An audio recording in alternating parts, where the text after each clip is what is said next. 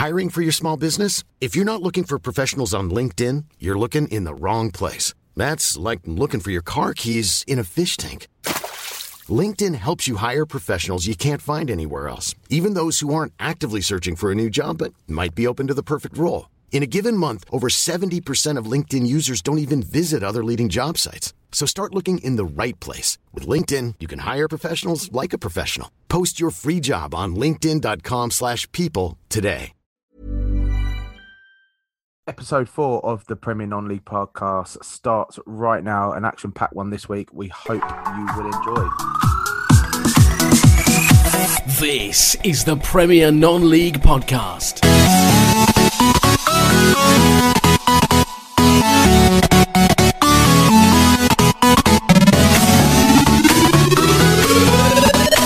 Yes, welcome back to the 4th episode of the Premier Non-League podcast. Joining myself, James, tonight, we've got Pete. Hey there, Pete. How you doing? I'm very well, James. Good to hear. Johnny, how are you, mate? All good here. And the number one COVID fighter / tester in the world, Ian, is back as well. How you doing, mate? How's it been this week for you? I mean, you're making it sound like I'm good at my job and that I should do anything. Oh, I mean, of course you are. Of course you do. I spent an hour and a half watching the Brighton game, so give me a break. Yeah. Hopefully none of your bosses are hearing that right now. But I mean, I guess if you had and it cost you anything, you're a bit of a waste of time watching that tonight by the sounds of it. Yeah, I mean, what an investment that was in time and money. How much do you pay for it? I did actually pay the full 15, but I also donated 15 to the Brighton charity as well. Oh, fair play. So it cost you 30 quid tonight, basically, yeah. Because I thought that whilst if I was not at work, I would have found somewhere illegal to watch it. Of course, not promoting illegal stuff. What is that? What is that? What's what? Sorry. What's illegal? There's nothing like such a thing. I don't know what you. No, of course not. Of course not. You know, quick search on Twitter will find somewhere where you can settle down and watch the game from the comfort of your own home. But yeah, you should. You know, if you're against this PPV malarkey, then donate to a charity instead. It's popular. Very good, Pete. No, that's fair enough. I thought if he's paying £15 for the game and £15 giving a donation, then obviously he's one of these £7,000 a day testers, isn't he? Oh yeah, he must be raking it in. I'd be in the Bahamas, mate. I'm telling you. Oh, don't start, mate. I'd love to be there right now. I've seen people at work on these amazing flights right now in luxury countries where they're on glorious Caribbean beaches. It makes me very jealous when I'm doing a flight to Fiji and back. But anyway, what have we all been up to this week, guys?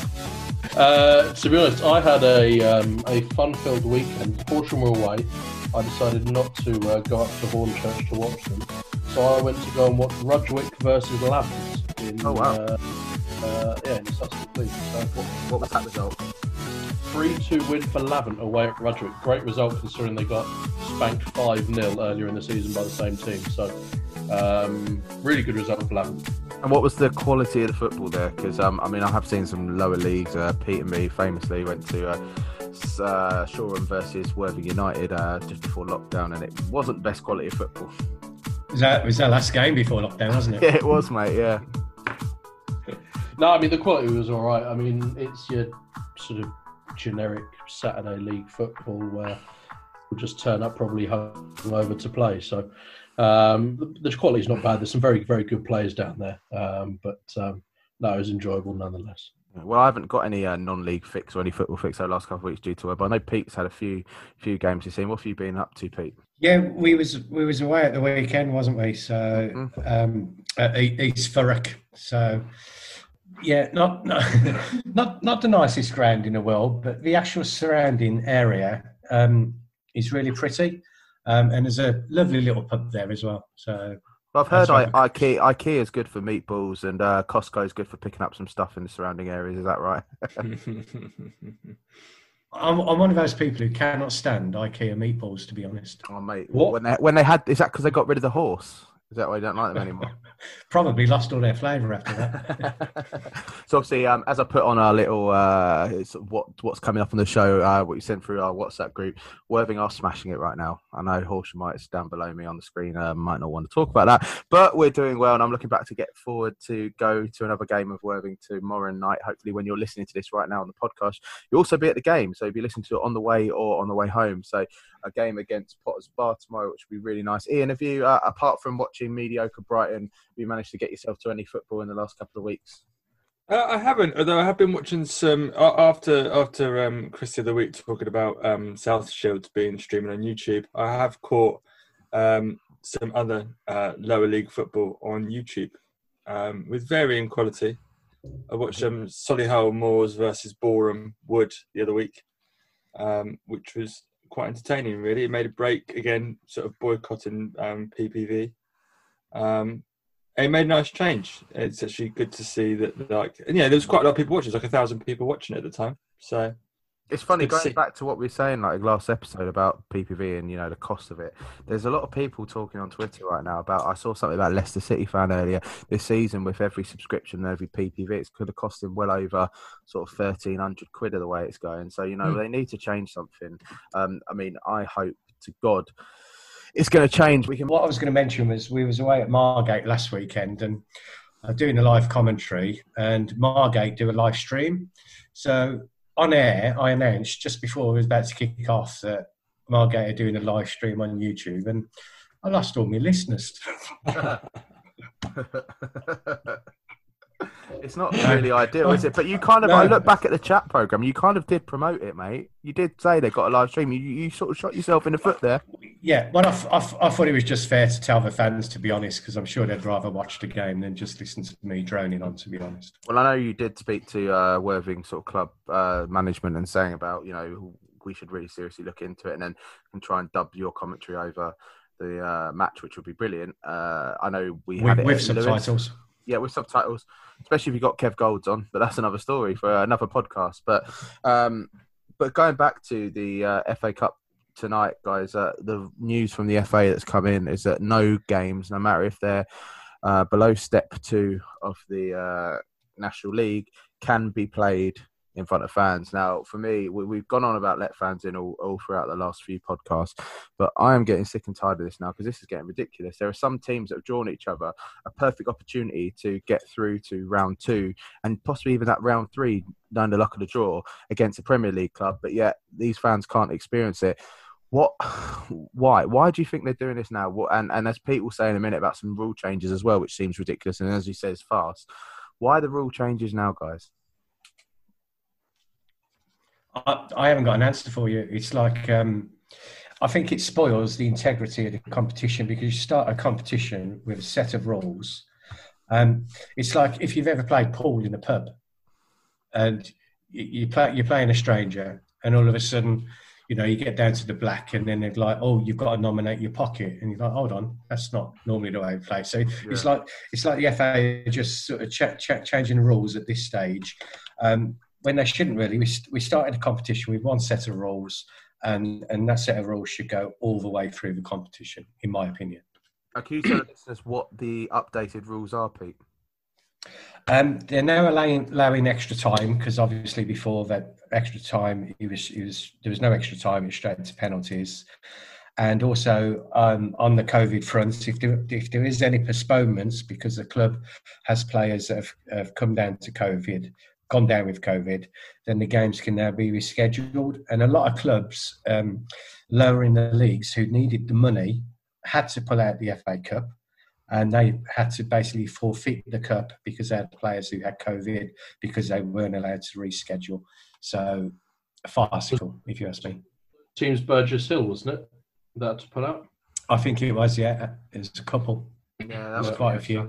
Yes, and then obviously, you say Notts County had to put out the last round, and it's just getting beyond the joke. I know Pete might not talk about the Notts County team because they're arch rivals of his lovely Forest with Eustace Lyle Taylor playing for them, who actually scored this weekend, so I can't call him Eustace anymore, but I still got a grudge against him.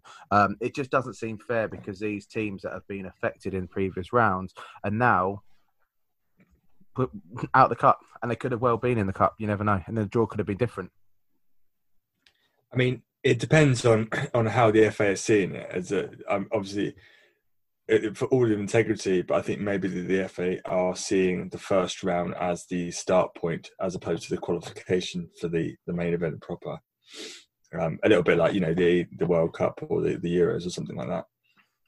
Yeah, I completely agree. I mean, Johnny, you said, I think it was in episode 2, that you don't feel the magic of the FA Cup's going to be there this year. And, it's definitely not going to be there now with the FA's latest stunt.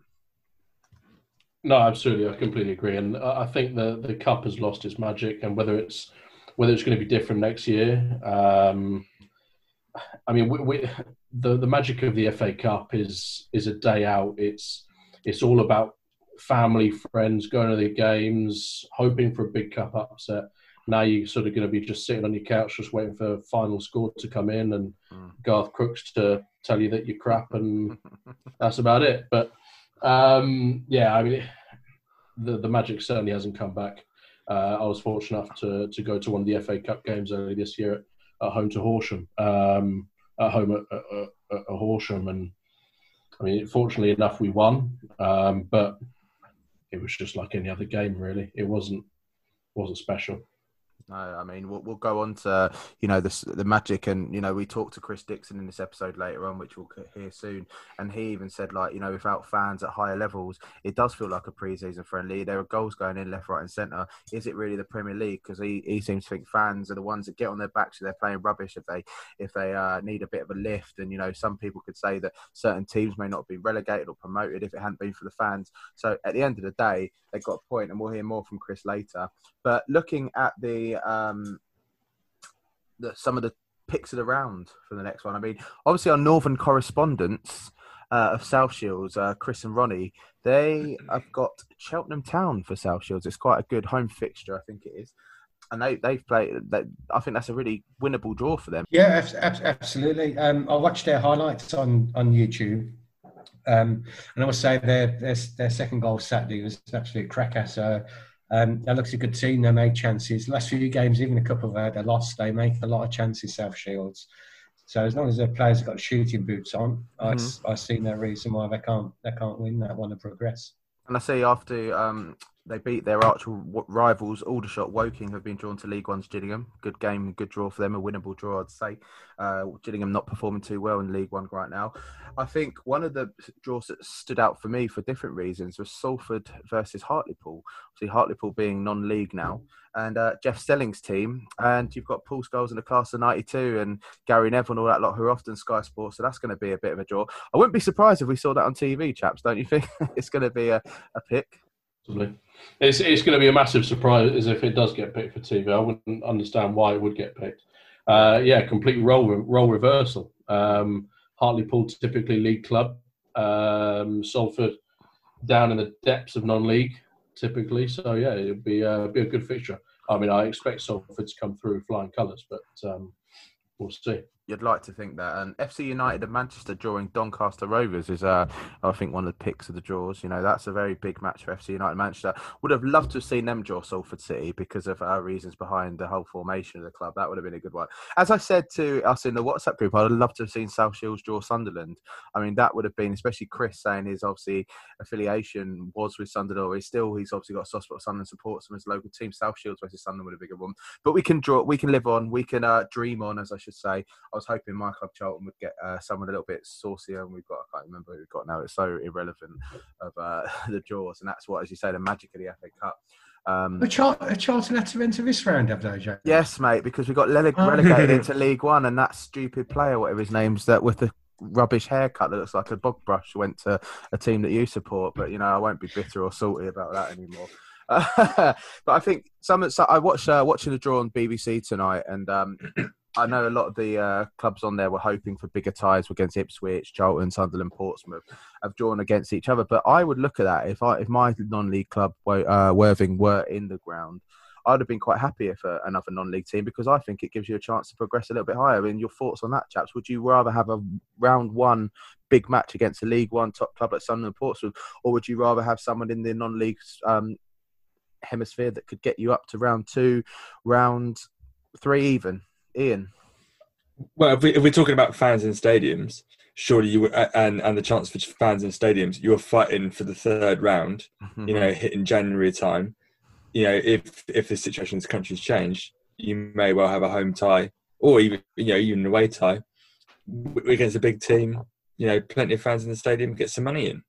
That's the best chance, right? I mean, yeah, exactly, Johnny. Yeah, I mean, ultimately, you as long as there's no banana skins, as long as you're not going to slip up and you're going to lose to bottom of the table in your own league, ultimately you want to progress as far as you can. You get the prize money for qualifying for each round.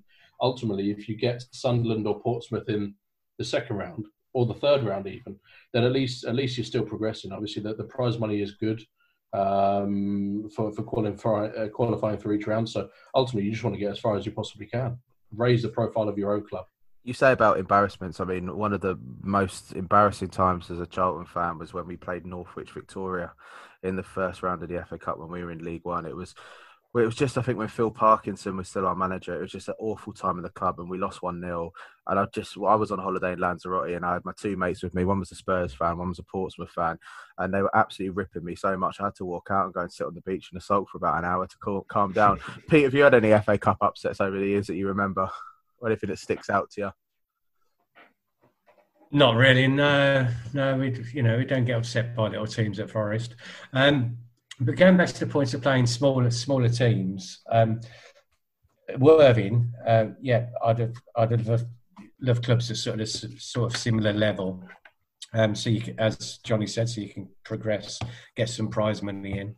But one of the things I don't understand is why they call it the first round proper, because every round of the FA Cup is proper to the fans, regardless of the level that they're at. It's a bit of an insult to me, I think. I mean, I think they've got no. They don't really care about anything other than, when professional gets involved, as we clearly seen throughout the season. And we could be here for hours. And we spoke over some of the various different podcasts about how the FA really don't seem to care about anything below League Two. It's starting to become a bit of a laughing stock now. It's very frustrating. You just shake your head every time there's an announcement. And tonight's announcement was just even more so. Yeah, I totally agree with that, James. Gone on to this week and funding in the National League. A lot of clubs are getting very frustrated because there's no set plan of how they're going to spread this funding from the FA and from the Premier League grants.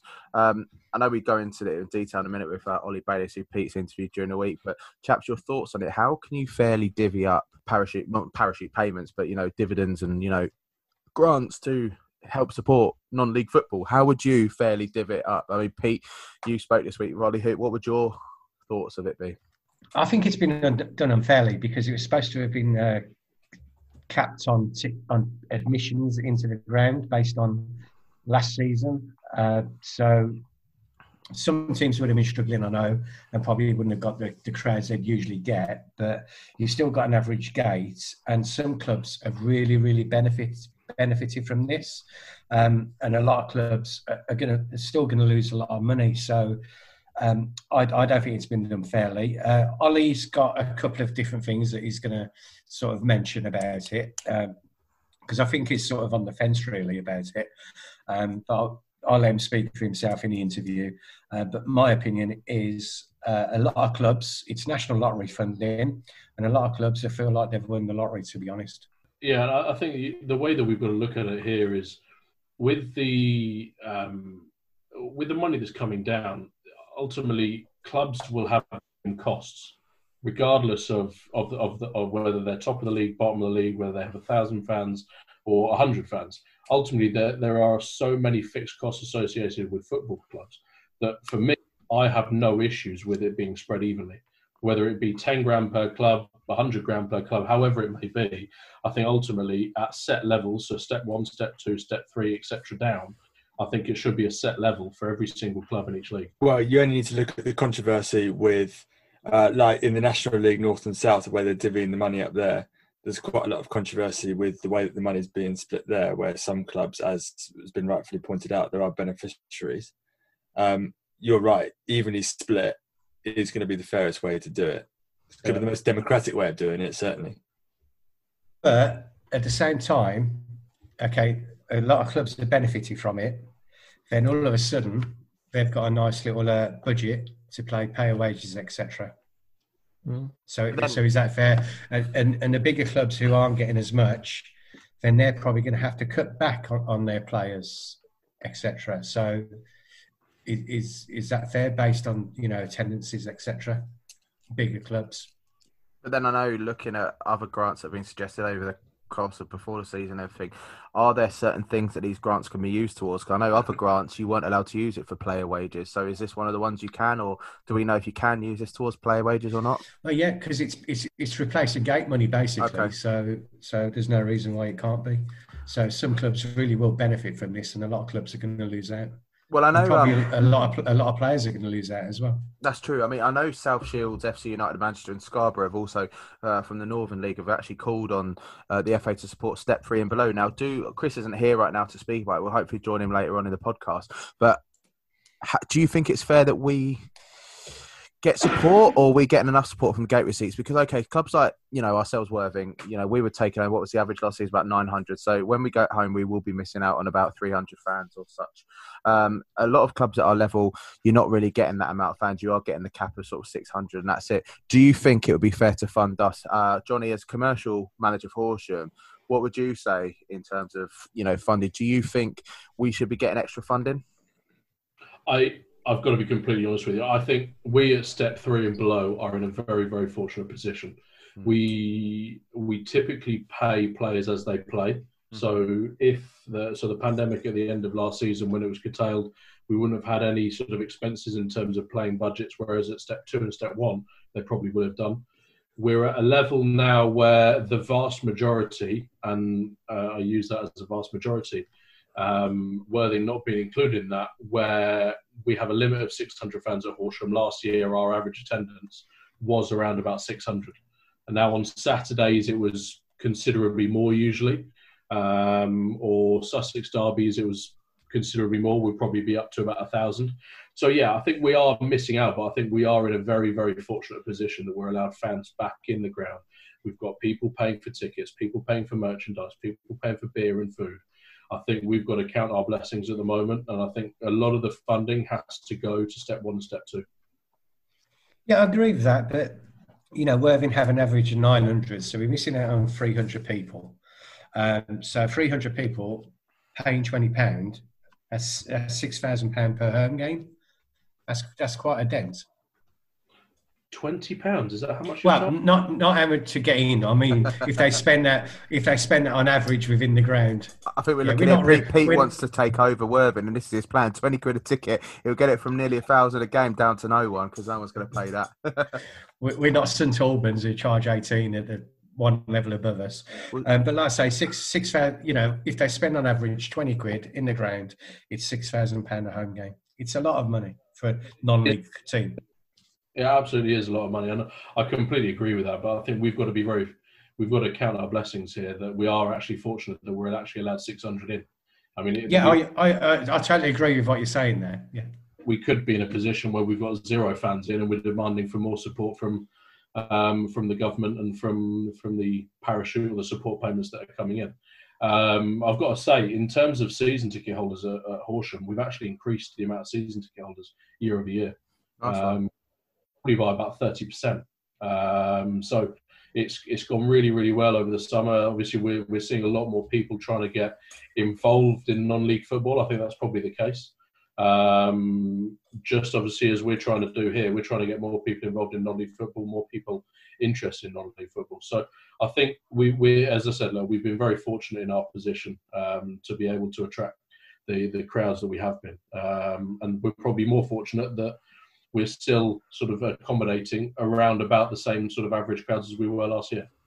And let me pose this question to Ian. So, as someone that supports Brighton Hove Albion, as he said, he's lambasted the league's decision for the 14.95. We spoke about that on episode 3. If you want to listen again, if you could go and see a Brighton game now, and it was you had the sort of half capacity or something, with all the sort of frustrations you've had throughout the league, or you could go and see, I know obviously with your work situation you can't actively go and watch football right now as it is, but would you still go and watch the Albion after everything that's happened this summer, or would you want to take a break and maybe go and experience a non-league a little bit more and save a bit more of your money?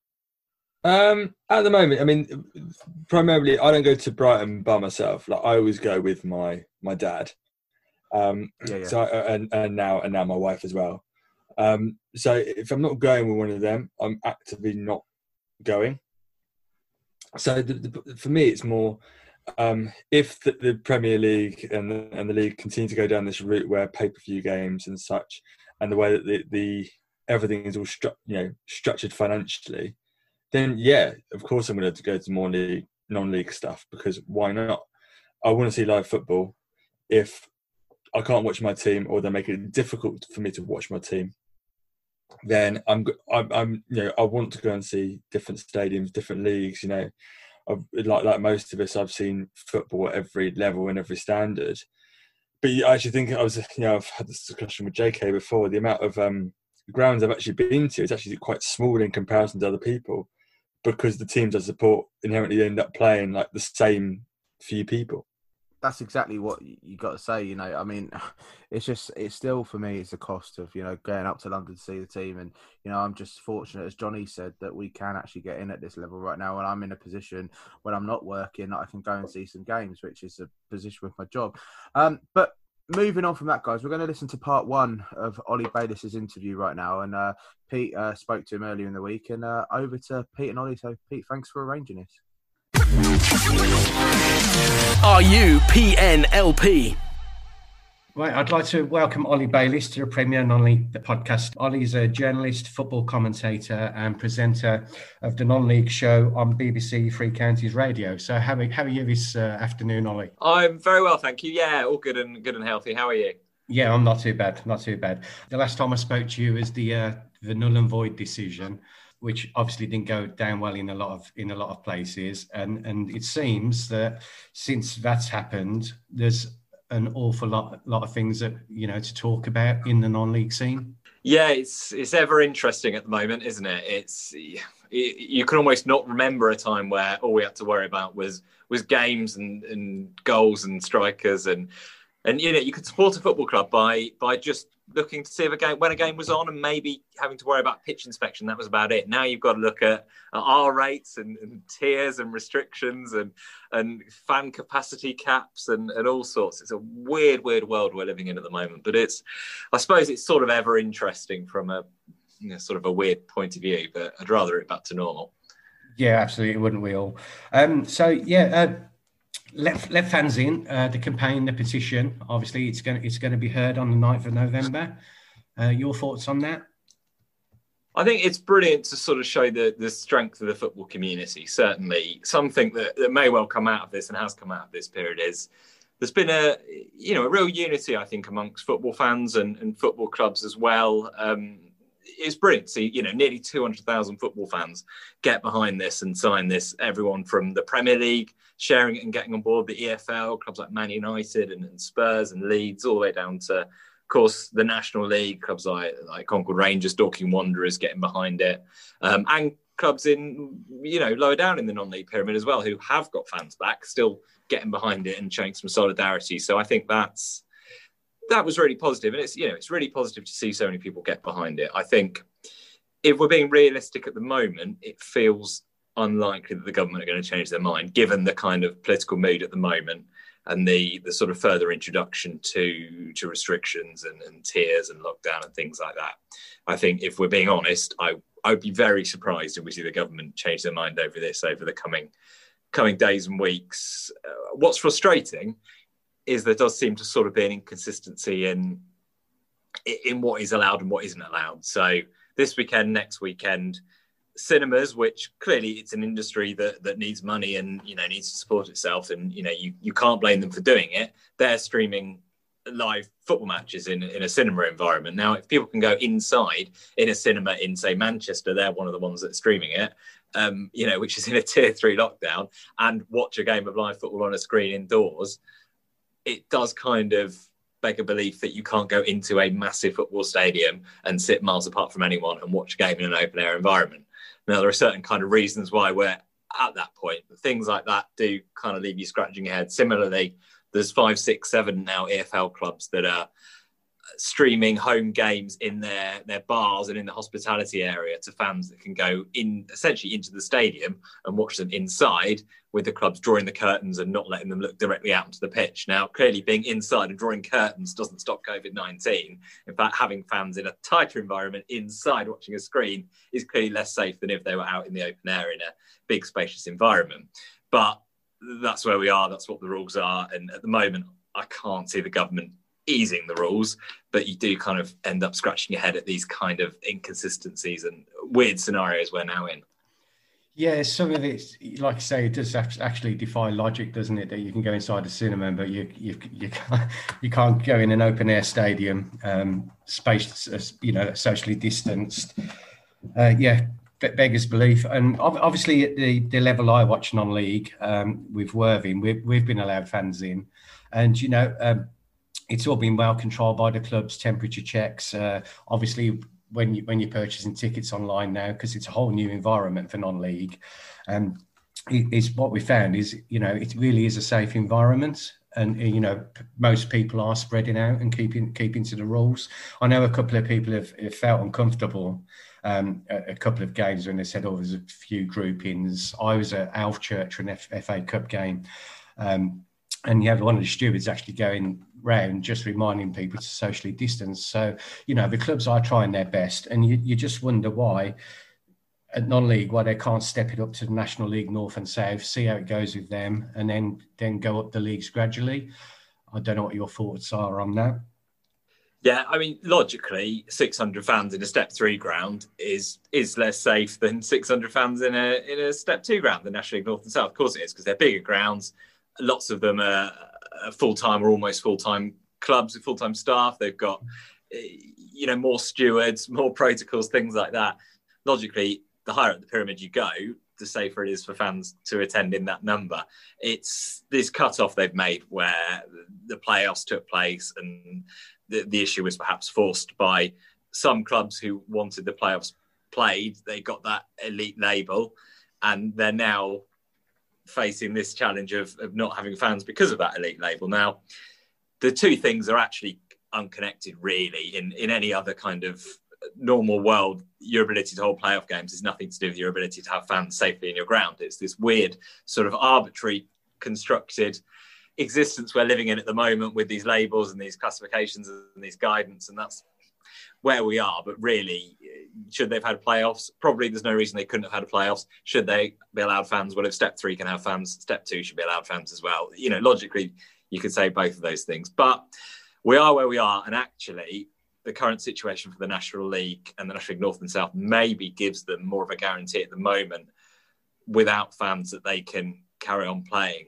than if they were relying on fans to come through. Because as we're seeing in areas like South Shields, where they've got a local lockdown and they're now down to a capacity of 300, actually, it's not a certainty that we're going to have fans allowed at that level of non-league to the end of the season, whereas it feels like that National League funding is more of a guarantee for clubs at that level. So to some extent, and as frustrating as it is that we're not allowed fans back in, there are certainly some clubs, I imagine at Step 2, that are quite thankful for that regular source of funding every month, as opposed to having to, glance nervously at the R8 and wonder if they're going to be allowed fans in this week or not, or whether that's going to stop.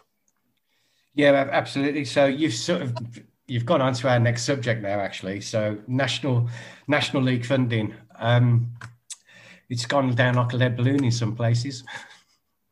Yes, it has. And there are lots of clubs that are very publicly frustrated at how it's been divvied up. So people haven't seen it. It's £10 million that we understood was going to be government money. It's now come from the National Lottery, the National Lottery's promotions pool of money. So it isn't kind of coming directly out of their good causes fund. It's from their sort of promotions and sponsorship pot of money. And they've got £10 million over the next 3 months, and it's being divvied out to, now off the top of my head, just over 90,000 for a handful of National League clubs. Other National League clubs get about £14,000 less than that, high 70s.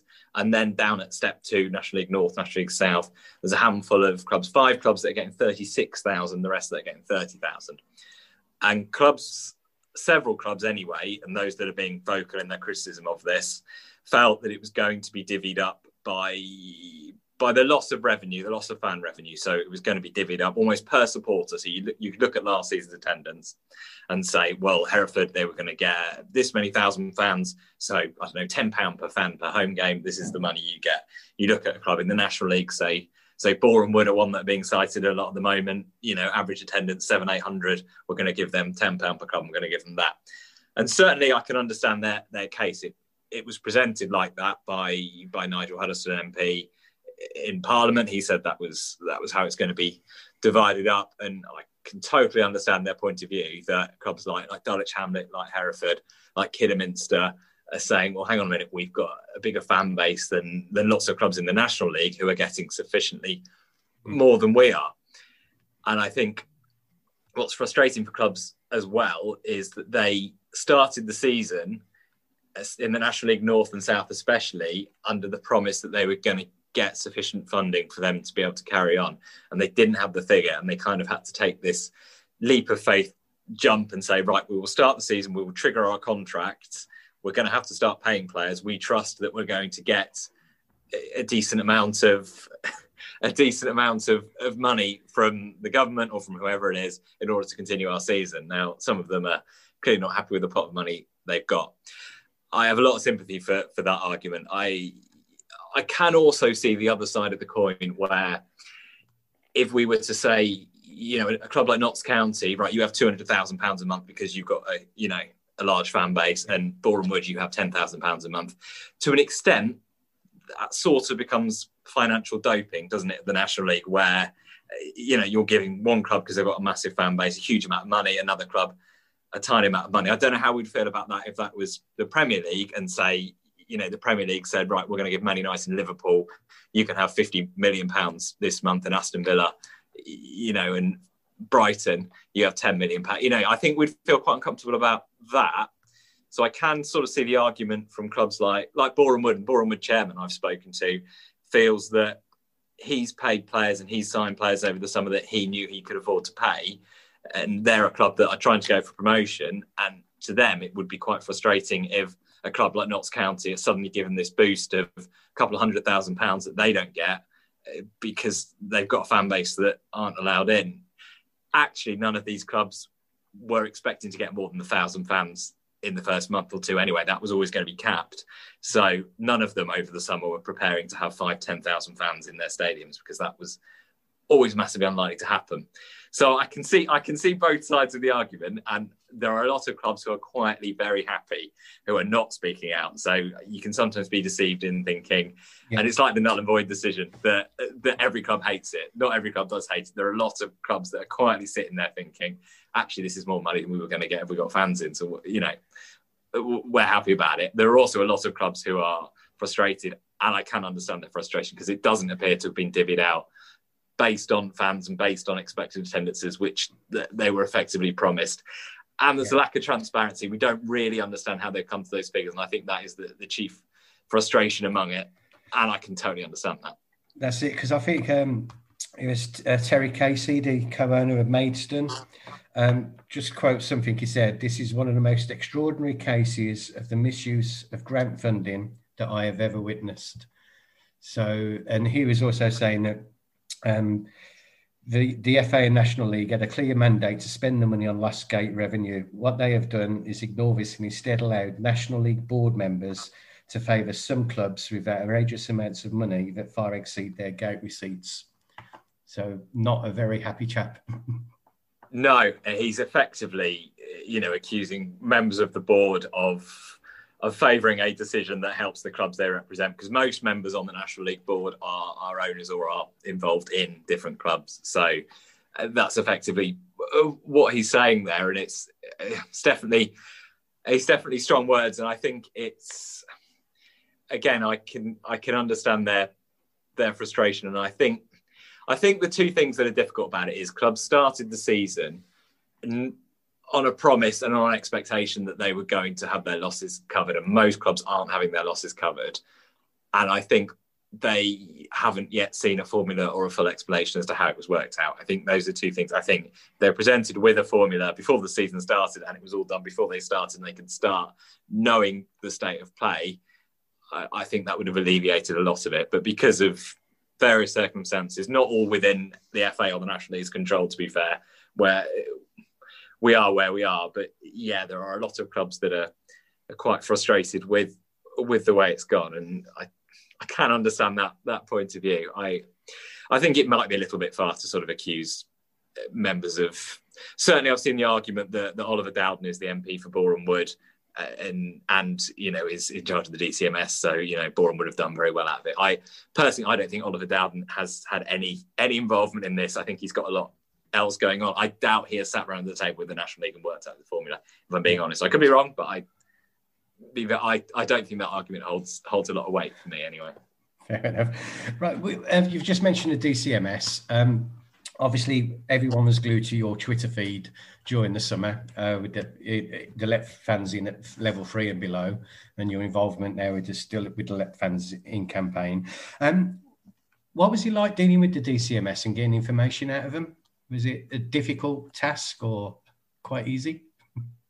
To be honest, there are people that work, and there's a difference between the ministers themselves. So Oliver Dowden and Nigel Huddleston are the two that we sort of, I guess, see most often from a football point of view, because Oliver Dowden is head of the DCMS and Nigel Huddleston is in charge of sport. And they, directly, no, as press, you can't, well, rarely can you pick up the phone and get anything directly from them. But they have a team around them who talk to press and engage with the press. And actually, to be honest, generally, if you ask them or their team a straightforward question, you get a straightforward answer, or you get can't say anything officially, but this and this, or we're going to make this announcement in the coming days or hours. Actually, very good, to be honest. I wouldn't, in terms of an engagement and getting answers out of them, very good. Not necessarily always agreeing with the answers they give, or as a football fan, not necessarily agreeing with all the answers they give is a different thing.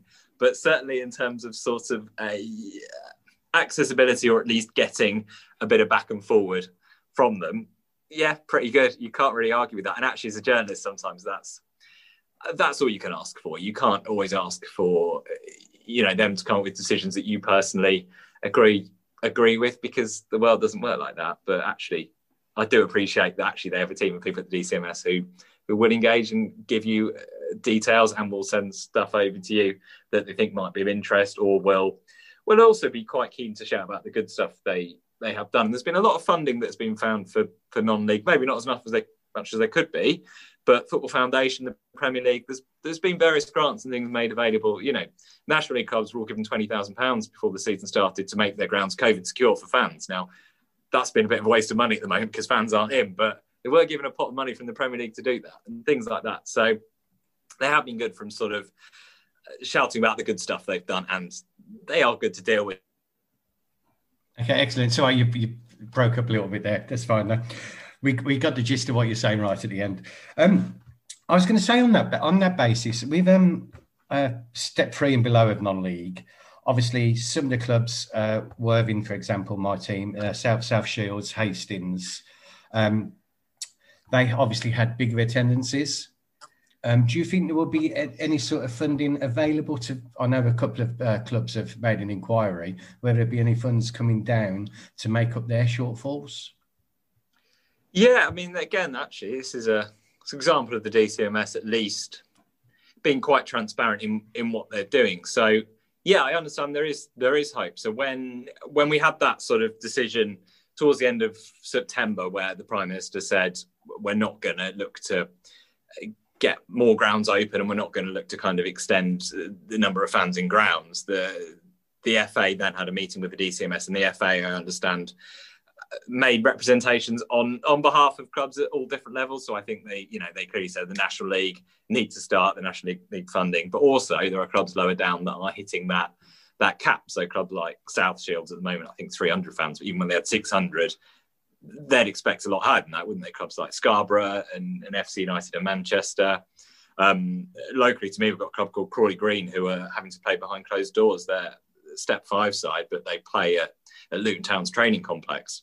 So because of EFL rules, they're not allowed fans. They're having to play completely behind closed doors. So there are plenty of sort of good examples of clubs like Bury AFC, clubs like that are, would easily double the sort of capacity limit in normal times. So I think those are all quite good candidates to say, hang on a minute, we could do with a bit of additional support. And I gather the FA have made that case to the DCMS, who are now sitting down and looking at all the various sports, because they also have to look at sports that aren't just football. As much as us as football fans, want them to come up with answers for football the whole time, there are also a lot of other sports that actually I think have probably been forgotten slightly over the course of this. Football was quite quick to come back as a team sport, and fans at grassroots level and things like that. There are, sports like field hockey, things like that have actually been quite sort of late to the party to get going. The DCMS got to look at all those sports and where they most need funding and how they distribute it and things like that, which isn't necessarily the easiest of jobs. They've had a few weeks to do it and they haven't done it yet. But I understand they are looking at it for clubs further down the pyramid. So there is still hope that we might see some funding for clubs like South Shields and Scarborough and clubs like that, hopefully, and maybe Worthing as well. Hopefully. You never know. The Premier Non-League Podcast. Part 1 of a fascinating interview with Ollie Bayliss there. Part 2 coming up very shortly. We've talked about local lockdowns in the past couple of weeks in terms of different parts of the UK, and now we've obviously got this tiered system where we are at the moment, and I think it's the same for you chaps, Johnny and Ian. We are in is it medium or something like that, or risky or something, but we're not really affected right now. But other parts like Manchester, Liverpool, London now are all affected by the tier 3, tier 2 and tier 3. It doesn't affect sport, I don't think, does it, Peter? Right? Yeah, especially at our level. No, at the moment it's not affecting sports at our level. But as Chris said from South Shields last time, even they've had their capacity limited, so it depends on local authorities where sports is concerned. But at the moment, where we are in a medium risk area, there is no restrictions, and we can carry on as normal. Now, do we think? I mean, we can't know what the government's going to do because I don't think anyone knows, but do we think this could change? Do you think Step 3 may see a lockdown in certain games or certain delays yet? Johnny, has there been any discussion at Horsham if that happens? No discussions from what I've been involved in. As I understand, as I think we rightly said, that the idea is that it continues at all levels. Even, as you said, I think we're medium at the moment. We've got medium, high and very high. As I understand, sport continues at each of those different thresholds. So no conversations from our side. Long may it continue, because we really don't need it, because I think really, as we've spoken about funding in part 1 of the podcast tonight, it's just not happening at Step 3. And if we don't get those gate receipts, there's going to be mega problems and clubs will go out of business. And I really don't want to be in a UK where that happens, because football is the lifeblood of so many people. Yeah, absolutely. To be honest, without the release of football, I don't know what I would have done, to be honest, because it was bad enough in the first lockdown, finding things to do when your life basically is revolving around Worthing, following them, going to the training sessions, getting interviews, etc., for the other projects that we do, James. And if I had lost that for much longer, I think I'd have gone up the wall, to be honest. And I do fear for people's mental health at the moment, especially Wales has gone into another lockdown now, and that's concerning. And there's talk about another tier in this country of a tier 4 level, which I would suggest would be a total lockdown. Well, we've seen in Wales, I mean, we're not talking about football here, but I guess you could say in some way, because all the shops close, and in supermarkets, as we've seen pictures on social media and on the news, they've been wrapping off closed sections in Asda's, Tesco's, they've been closing book section. So, you can go and buy food and drink, which is fine, but if you had someone pass away, you can't buy a sympathy card. They're saying they're doing it to protect shops, but we clearly know people will just go online, and that's going to harm shops even more if they see the easiness of doing it. So at the end of the day, I think we're going to have we say it every time we come on air with the podcast, guys, week by week it changes. We didn't know this tier system came in until 2 weeks ago. We're seeing levels still quite high in terms of testing positive, but the death rates, they're creeping up slightly, but they're still not. I've worked with a few people at my workplace this week that have had COVID, and they've literally not had any symptoms. They've passed it, they're now clear, and they're back to work. And this is maybe what's happening. The virus has changed. But as I said, that's for a different podcast. We'll go into part 2 with Ollie Bayliss now. It's a really good interview, and look forward to hearing the rest of this one. Are you PNLP? So, local lockdowns. What do you think? Obviously, we've mentioned South Shields. Their attendance has been dropped down. Do you think that's something that we're going to see all through the season? This season, and these tier 3 restrictions, because some people are saying you can't go into a tier 1 area to watch it, or you shouldn't go in there to watch a football match. The rules are just, you're advised, aren't you? It's a nightmare. To be honest, it's an absolute nightmare. So tier 3 is the highest tier, isn't it? Tier 3 is the very high level. And what's difficult is, and what's been difficult over the last week, is that no one has quite made up their mind what it means for sport. So the government's tier 3 guidance, and this is where it all gets very confusing as well, because this was introduced to make it as straightforward and as simple as possible for the public. But the government's tier 3 is like a base level of tier 3 that then the local authority can add extra things on top of as well. So tier 3 in Liverpool isn't necessarily the same as a tier 3 in Manchester, isn't necessarily the same as a tier 3 in Yorkshire. But the basic sort of tier 3 is that the team sports can carry on outdoors, which is great, and there isn't any kind of explicit limit on fans or fans being reduced. So in theory, at tier 3, you can carry on playing football and you can carry on having fans at the same level as before, which is great. Where it becomes a little bit murkier is that there is a travel restriction within that effectively says you should only travel when necessary. You should only travel outside of your tier 3 area when necessary, if it's for work, if it's for education, if it's for youth services.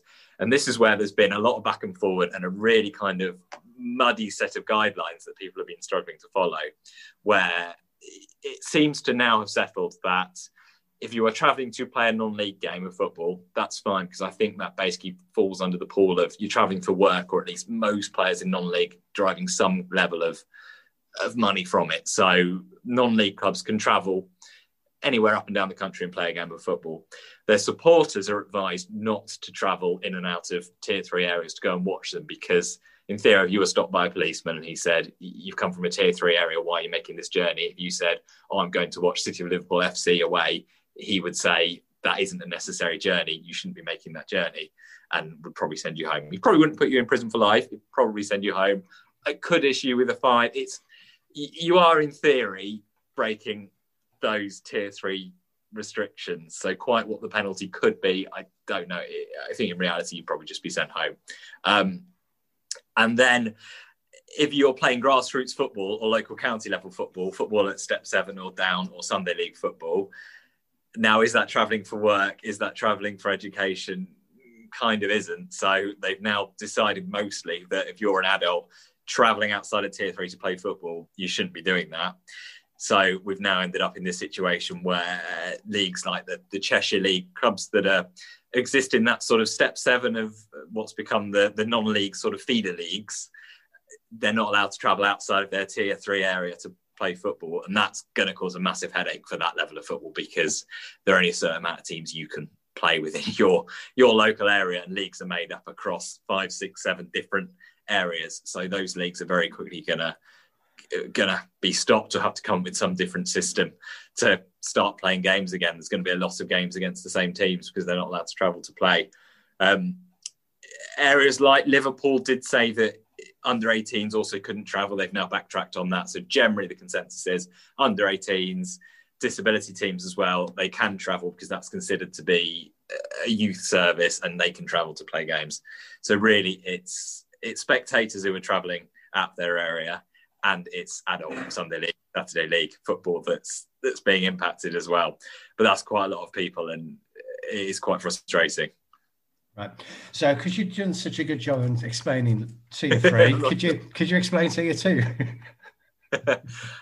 Tier 2's fine. No, tier 2 doesn't really restrict unless your local authority decides that it does want it to restrict sport. It doesn't really restrict sport. And we had this weird situation last week where London was going into tier 2, and the London FA very quickly said, right, we're going into tier 2. It means all football supporters have to wear face masks, and we're only allowed 15% capacity at games. You've all got to go down to your 150 or whatever of your step 5 and 6. And then I think someone had a word with them and said, hang on a minute, if you're doing this in tier 2, what on earth does that mean for tier 3? And they retracted it all, essentially. Tier 2 generally doesn't restrict, I don't think really anything in terms of sport. I suppose somebody outside of you probably shouldn't be going into a clubhouse with somebody outside of your household if you're in tier 2. There's a few bits and pieces like that, but broadly you can go and watch football in tier 2. It's fine. It's sort of the who you go with, I think, that's limited slightly. Tier 3 is when the bigger restrictions come in, and actually tier 3 is also where clubhouses have to close, because pubs that don't serve food are having to close in Liverpool and Manchester, Yorkshire, places like that. Most non-league clubhouses I know don't serve you with, a full roast dinner as well. So most non-league clubhouses are going to have to close because of this. And actually, that's a big way of clubs making money, isn't it? Already they're all having to close at 10 p.m. up and down the country, but in tier 3 they're having to close, which is going to mean clubs lose out on funds. Yeah. So a sandwich and a packet of crisps doesn't count as a meal. I think if it comes with the salad, you're right. So pasty on its own isn't a meal. Pasty with the salad is a meal. So yeah, maybe a Twix, a packet of crisps, and a pie. That's a meal, isn't it? You give it, but actually already, all non-league clubs up and down the country are having to follow the government's hospitality rules about table service, which are written with pubs in mind. We know that they're written to try and make pubs safer so that you don't go up to the bar in big groups. Fine, that makes sense. In non-league grounds, I've seen perfectly safe non-league grounds that basically put a table outside their bar, and they do that table service where you walk up, you get whatever drink you want, and you go and drink it on the sideline somewhere in miles of space. And that to me feels perfectly safe. Now they have to stick you down at a table and they have to come over to you, take your order, deliver it to the table. And that's become a massive headache for clubs to kind of follow these rules that are not written for non-league football. They're not written for grounds. They're written for Wetherspoons and places like that. And they might work for Wetherspoons. They don't really work for non-league clubs. No, I was at Kingstonian the other week, and it was a very strange experience going in the bar, because you stood at the door, lady let you go in, and there was 2 tables 2 meters away from the bar, and literally you had to sit down, order your drink, the drink would be served to you, you'd pay for it, and then you could stand up and leave the bar. So it was a very weird way of doing it. Makes no sense. It's counterintuitive in terms of safety, because you're all touching the same surface. You're all sitting down at the same table. That's a contact area. That isn't being wiped down and sterilised after every person. So you've got loads of football fans come in, everyone sits out, as opposed to if they just served it to you from a hatch, from the bar, in a queue, you went and drank it outside, miles away from anyone else. Far safer, isn't it? All logic would suggest that's far safer. But we're in this weird situation where even the little tea huts that isn't part of the bar for a club that doesn't even serve alcohol still has to make every reasonable step to try and make you sit down to eat your Mars bar and drink your cup of tea before you can then wander around, which again doesn't make... surely eating that Mars bar over by the corner flag in a load of space is far safer than having to sit down on the same table that 50 supporters have sat down to eat. That it doesn't make sense, but that's where we are. Yeah, the clock's going back this weekend, Ollie. I don't think I can cope with another hour this year, to be honest. It's been so mental. So do you actually think we are going to see an end to the season? And if not, how do you think it's going to be decided? Oh, this again is another frustration that we knew going into this season there was a chance we wouldn't finish it. We knew it could be disrupted again. We knew we could go into another lockdown. How we've started this season without drawing up rules for what will happen should it finish early is remarkable. We part of the problem over the summer, in fact, a huge amount of the problem over the summer, was there was nothing in place to decide what we do if the season doesn't finish. It was the kind of, almost unsolvable problem, wasn't it, for the FA and for everyone else, how you do it. And we ended up with null and void and points per game and all this lobbying back and forward. Nobody wants that situation again, but we've started the season without anything in place to say what's going to happen. So I understand last night the FA had a meeting with some leagues at Step 5 and Step 6 and said that they're going to start consulting and speak to clubs and do an informal survey, things like that, to try and work out, is it a case of null and void again if that happens, or is it a case of, okay, we go points per game, but we go points per game if we get past 50% of the season, 70% of the season. There needs to be a threshold, because you can't relegate a team after 3 games have been played on points per game. You need some level of games having been played. So I think they're going to look at it and hopefully introduce something. Maybe the National League have kind of set the stall out now for how they're going to do it, because it's how they did it last season. It'd be a bit weird if the National League got 90% complete and then decided to null and void this season, having gone with points per game last season. But I think my chief frustration is we started and again we haven't got a plan. Do I think we're going to finish? I've got visions of clubs having to play 12 games in 6 days in early May to get a season finished, because we haven't even got into, the winter and waterlogged pitches yet. And we're already kind of feeling quite congested in terms of fixtures. More and more you look up the fixture list and, there's games called off due to COVID, isn't there? Especially in, Northern Premier League and leagues like that. So it's going to be a struggle, isn't it? I think we will get there if we don't have to introduce more measures or a tier 4 that means sport has to stop or fans have to stop attending games. I think we might muddle through, or as a country, we might muddle through to November, do a 2-week circuit breaker. Yes, sport would stop for 2 weeks, and then we kind of go back to how we are and muddle through the winter, maybe. I think we'll get there, but I think there is a very real chance we won't as well. So you're sitting on the fence. Yeah. The problem is, the more people you speak to and the more clubs, it's the same with, at the moment, the National League funding. The more clubs you speak to, the more you realise that there are two sides to every argument, I guess. And maybe you have sympathy more for one side of the argument than the other. Like the National League funding, I've probably got more sympathy for you clubs like Hereford who feel hard done by. But I do also see the other side of it, that clubs would also feel quite hard done by if clubs that are already kind of big boys in their leagues, like your Herefords and whatever, suddenly they're getting 20 times the funding you are if you're a Curzon Ashton or a Bradford Park. I can understand already they would also look at that and think, well, we're already up against it in this league before that. And on top of that, actually, if you look at, say, a club at Notts County, sorry to just go back to this again. No, that's right.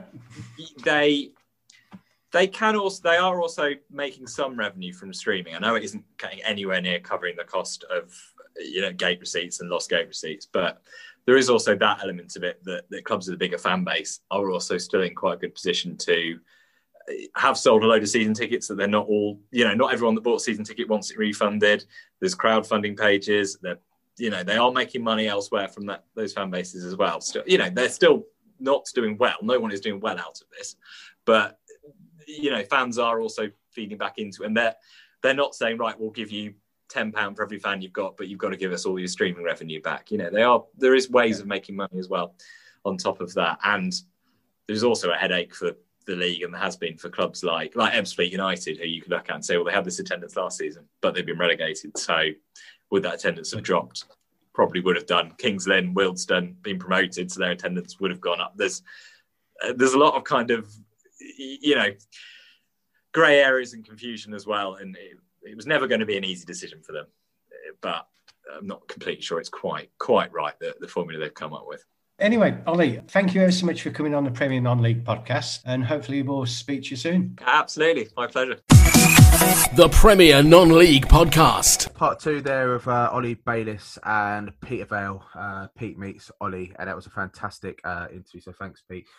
He's always such a good egg, Ollie Bayliss. I mean, I'm constantly looking at his updates on Twitter. I know, Johnny, you said he's a real good egg for the non-league. Yeah, no, absolutely. I completely agree. I mean, some of the information that he was coming out with, especially when it was sort of touch and go with fans coming back, very informative, really, really good guy. And I think a lot of the guys in non-league will follow him, just sort of get any tidbits. And really good guy. I think the good thing about him as well is when you're interviewing him, you don't really have to ask him that much. You just lead him on a point, and off he will trot and give you a totally honest answer. No, it's really good, and thank you, Ollie, and you're welcome back again anytime. And I'm sure we'll get him back on very soon to have an update. It'll be nice for every few weeks to get him on air. But joining us now is FA Cup Round 1 proper Northern correspondent, we can call you now, Chris from the Mariners podcast, South Shields. Chris, you've been down the club watching the result tonight of the FA Cup draw. Happy, mate, or so-so? So-so. Could have been better, could have been worse. It is what it is. Cheltenham away is a long journey, so it's going to be, I would imagine, an overnight stay for the players and management. The thing that got me, I just thought that the actual draw tonight was very poor in terms of announcing on TV, no fans at all, and then you've got that girl making a complete arse of it. It was pretty average and amateurish, it has to be said. But the draw itself, for South Shields' perspective, it's a winnable game in many respects. Cheltenham are flying high, as it were, in League Two, but we've just taken care of FC Halifax, who, not so long ago were in a playoff to get into League Two. So it's certainly a winnable game as far as South Shields are concerned. They'll be. I think the players will be pleased with the draw. Not so sure about the supporters. I think the players won't mind taking on Cheltenham. Well, it does show that, it looks like you've got the sort of players and the club and the squad to manage to sort of hold it up in the higher leagues and a non-league system at least. And, and Cheltenham will be a massive test for you. If you could have had one of those teams, who would your ideal draw have been? I mean, I said to you in the WhatsApp group, I would have loved to have seen Sunderland versus South Shields. I think that would have been a real good team. That would have been well on TV and a really good draw to watch. Yeah. But you personally, what would you love to have seen?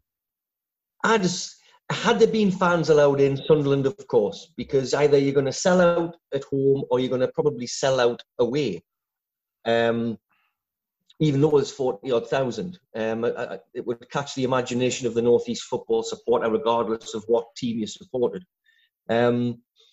Without fans, I just wanted something that would catch the imagination, which Sunderland was one of them. But you want something where a Northern Premier League club up against a top-end League One club, a Portsmouth, an Ipswich, a Charlton, your club, of course. Thanks for getting that in there, by the way, because I was just worried you were going to forget us out of a top League One club, because as we know, we are better than Nottingham Forest and Huddersfield and all that, but it's just a league, it's just like makes a difference, leagues are just a number and stuff or whatever, But no, something that would catch imagination where you knew you were, 95% certain of being televised, because being televised is where you make your money, and so a home draw with something that would automatically kind of get you televised would be what you look for. But I think the players will be relishing the opportunity to play Cheltenham. Any team, I think South Shields' problem at the moment is in the league, teams will come to Shields and spoil, and then will put, a bank of 5 and a bank of 4 and say, right, you've got 90 minutes to try and break us down. Where on Saturday in against Halifax, you've got a team from 2 leagues above coming to have a game of football rather than just parking the bus. It made for a great spectacle, and Shields do have a lot of quality, and that showed. Totally, in many respects, totally outclassed Halifax. Which is no disrespect to them. They're no bad side, and Shields played very, very well against them. So the Shields players, I'm sure, will be relishing the chance to take on Cheltenham Town. No, I think I watched you. So, sorry, James. I watched your highlights, Chris, with your commentary the other day. I've caught up with a few of your games now. As I said earlier in the podcast before you joined,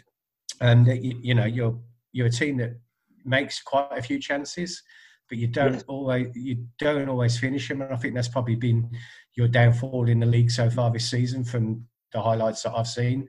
But Saturday, I thought that second goal, I can't remember his name, but absolutely excellent finish with aplomb. Yeah. And as you mentioned in the commentary at the end of the game, that those 300 fans made a racket, didn't they?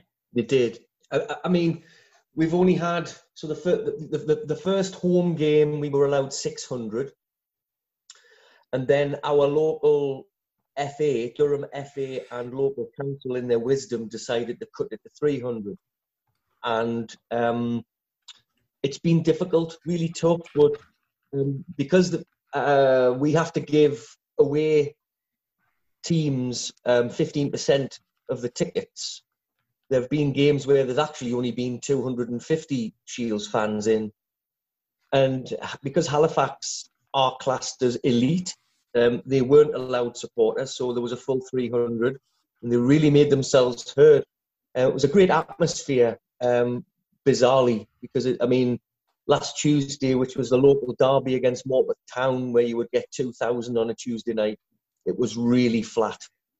And it was just a great day. It was an FA Cup day. It was a little bit more of the magic of the cup, and it was wonderful to commentate on. And it'll live long in the memory, because it's the first time since 1973 that a South Shields team have been in the first round, and I wasn't even born. So I was born not long after, but I wasn't born at that time. And it's just wonderful. It's just a shame, no fans. Yeah, absolutely. And the other thing with your commentary is you don't get as excited as James does, though, when he's co-commentating. He must get very excited, because I have to say I had to rein myself in. To be honest, Pete, though, it's normally when I just start shouting at the opposition players and getting aggy. Like I get too wound up, and it's really I'm trying to sort of that fine line between being a fan and a commentator. Yeah. So we played a team last season, and one of our players got fouled, and the opposition goalkeeper ran 30 yards to sort of bend over and shout in his face. And James was going absolutely mental on the microphone. Get back in your goal. What are you doing there? And then 5 minutes later, we scored, and then we ended up winning the match. Wasn't that against Cheshunt or something? I'm pretty sure it was, wasn't it? Or something like that, I think. Something like that. But it was funny. It was funny. Anyway, without... Can we add that? We try to be as unbiased as possible. We try. It's impossible, but we try to be as unbiased as possible. You've got to try, haven't you? You have got to try. Without further ado, guys, we've got Chris Dickson, who currently plays for Hornchurch, which is one of the only teams that really sort of put a hiding onto Worthing last season. And I think Pete and me were there, and this is before we did all the commentary and stuff. But if we had been on commentary, that would have been a game where I was probably screaming at our own players, because we lost 6-0 with a Chris Dickson hat-trick. And I did take him to task over that. So we'll play part one for you now. But myself and Trevor, who, as you've heard, isn't on the line tonight, we spoke to Chris earlier today. Fascinating insight into his career. But here's part one of this interview. Are you PNLP? We're really pleased to be joined on the Premier Non-League podcast by the one and only Chris Dickson. Chris, how are you doing, mate? Thank you so much for joining us on the podcast today. Evening, gentlemen. That's my pleasure. Thank you for having me. So obviously we've seen you as we were chatting off air. You put 3 past my own team, Worthing, last season, which I can't really forgive you about, but I'll just forgive you for this moment. Okay, we'll just look at the final league standings that never actually happened. But, obviously, how's it been since obviously we locked down over summer? Like, what was Hornchurch up there with Worthing at the end of last season? So how was the season ended, and what were your feelings about the whole lockdown and the ending of the season as it was? I mean, obviously, it was really abrupt. It was untimely. I felt like, obviously, as far as Worthing were ahead, we still had an opportunity and a chance to try and catch up at Hornchurch. But the powers that be obviously said that it's not going to end, and obviously it didn't feel good for them to null and void the whole season, because obviously you put in all that work over the course of the season and pre-season, and then suddenly, all of a sudden, everything comes to an end. But I mean, what can you do? I mean, the whole world's going through it, and I guess in the grand scheme of things, it's football. But obviously, for us personally, it wasn't nice. So after it was all curtailed, how did Hornchurch sort of spend the summer? Like, were you in regular touch? Did you do some sort of light work in the parks, like I know some non-league clubs have done? So no, we didn't. We actually we tried to keep going until we got the official announcement, and then in the summer, I genuinely obviously run my own personal training business called CAD PT. So I was online doing live workouts every day anyway. So I was naturally staying fit. Obviously, then we went into another form of lockdown where we couldn't obviously engage with people. So that was pretty difficult. But I want to be naturally fit. I have to be actively doing something all the time. So luckily for me, I mean, it didn't hinder me coming back as such. But I know that obviously other boys who aren't personal trainers or who have office jobs and whatnot, it might be a little bit more difficult for them to stay actively fit. and obviously you've got other responsibilities. You might have kids at home. It's just so many different things that you've got to do, and staying fit isn't your priority as such, especially in this current pandemic. Yeah, of course. I mean, so you come back and you've obviously felt well at the beginning of the season. How the season started for Hornchurch this year? I came back and I was flying pre-season. I was absolutely flying, and then literally the last game of pre-season, I picked up a little knock, injured a tendon in my foot. Don't know how, don't even remember it happening. So I missed the first couple games, and obviously it plays in your mind a little bit in regards to just picking up any sort of injury. But luckily for the last 6 games or so, I've hit the ground running now, and I'm back to normal business. And for us at Hornchurch, it's been a bit indifferent. We've chopped and changed a few things. I'd say we are back on track, but it's now a bit of a catch-up game. I mean, the season doesn't really come to life until first 10, 15 games, and you start to see who's really going to be up there, but you still got to keep yourself in and amongst it. So I think we've hit that. We haven't started well, but we're a little bit better on track now. Well, you're seeing some of the teams, like, you've seen teams like Horsham and Bognor down by us that we always love giving a bit of stick and banter to.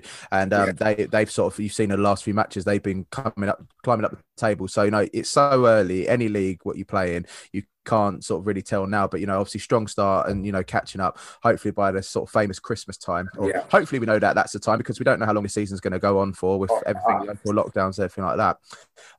But I look forward to hopefully seeing you down Woodside Road when hopefully we can sort of be playing there again, because I'm not sure if you've heard that we're relaying our pitch. So so that's sort of, we're playing at Horsham's ground at the moment, so it's a little bit weird. So I'm not sure when we're actually playing Hornchurch at home, but fingers crossed we've got you last game of the season, because funnily enough, that's probably one of the first fixtures we looked out for when the fixture list came out. So actually, we've got you last game of the season. So at your place, or is it our place? There you go. Mate, that was going to be. Well, hopefully, maybe we'll be celebrating in the bar with. So I don't think you'll be coming in if we were celebrating, but never know. You never know. Anyway, we talked about the present day, and obviously being on the podcast, what we've done with the other footballers we've had on. We'd just love to hear about your story and how you've come and your career and what you've done now. So Trevor's going to start us off, and he's going to go through your sort of career history, and we'll butt in every so often, tell us some sort of funny stories and bits and bobs about you. Just be completely open and honest. It's just fantastic to hear, Chris. No problem. You're the first out of the 3 guys I've had on so far that have gone full circle from non-league to football league and back to non-league again. How much change do you think it is from when you obviously left in 2007 to head to Charlton to what you can see now when you go to play games? I'm a lot older. I'm a lot older, but I mean, the hardest change probably was coming back to non-league and readapting because there was a lot of players who were coming up through the ranks who were basically going through the journey that I'd gone through. So there were still younger players learning the game, learning the trade, and it was trying to pass on my knowledge and influence them as to what the right and the wrong things to do to get to where you need to get to, on what's going to affect you. So I think that was the hardest part, obviously going to the heights that I'd gone to, and then obviously coming back to non-league. When you're on your way up, it's just a journey that you just don't see it coming. And it's happened good for me. Literally, I mean, I was 22 when I turned pro, and it just happened in the blink of an eye. And then before you know it, you're playing in front of thousands of fans. Then there's international call-ups, and next thing you know, you're playing Europa League, Champions League, traveling all over the place, playing in China, Cyprus. It's been an absolute whirlwind of a journey. But like I said, coming back down, it's then obviously trying to pass on that knowledge and all that experience, and letting other people know that, listen, I've done the journey, I've served the time as such. That it can be done, but this is what you've got to do to get there. And I've made countless mistakes along the way, but it's all been part of the experience. Do you think it's a little bit more sort of professional than it was back in 2007? As the game's moved on at the top level and underneath that, it's also moved on in non-league as well? Yeah, I mean, I feel that it's almost like a domino effect as such, because when big clubs from the Prem come down to the Championship, it's like, well, hold on a second. The Championship is a massive league now, and it's happened literally with other clubs going from Championships to League One, League Two. Suddenly, you're seeing big clubs in the conference, and also the same thing with players. A lot of players start getting older. They start maybe having different reasons as to why they can't play at that level, or they don't want to play at that level, or they want to maybe play more locally, and end up curtailing down into non-league. And they bring their experience and their level of professionalism to the non-league circuit. So it all comes in hand, and I think it benefits the non-league circuit a lot more, as long as obviously the players stay professional, of course. Of course. Now, prolific is probably the word we'd use to describe you at Erith and Belvedere and Dulwich, which obviously then got you your move to Charlton. How much did you enjoy your time at those two clubs before you then made that step up? Erith and Belvedere was as such my birthright as such, in regards to it was the time in my career where I got to learn a lot about myself and a lot about what the game was all about, without me even recognizing that there were pro levels as such. I used to watch it on television. I used to see players and there was times I used to look and think, I could do that, but I didn't actually know how to get to that level or whether it's even achievable. I learned a lot from experienced players who had actually played pro. Darren Adams, I remember, he was a Cardiff City striker at one point, and I played with Erith over there. Akpo Soji was another one. So I learned a lot from other players, but then obviously I also learned the bad side of the game in regards to the politics behind closed doors. I had that with a certain manager at Erith over there, which actually benefited me, because luckily there was a mole as such, which to this day I would never ever reveal his name, but he knew the Dulwich Hamlet manager. So I was ultimately moving up a league to a level that obviously I felt like I could play at anyway, and they believed I could play at. And Dulwich was just literally was a whirlwind. Literally, I was there on loan for the back end of one season, scored 6 in 6. I came back there the next season, signed. I didn't even complete the season. I was on my way to Charlton by March. So obviously, being a Charlton fan myself, as you know, as we said, I'm from the South London area. I have to get it in there, Trevor. You know, it's not often asked to be to Charlton. Yeah, Chris. Obviously, from going from the non-league up to Charlton, was it the year we'd been relegated from the Premier League that you joined? I think it was, wasn't it? So, unfortunately, it was. Initially, there was whispers going around in January that I was gonna get a move to go pro.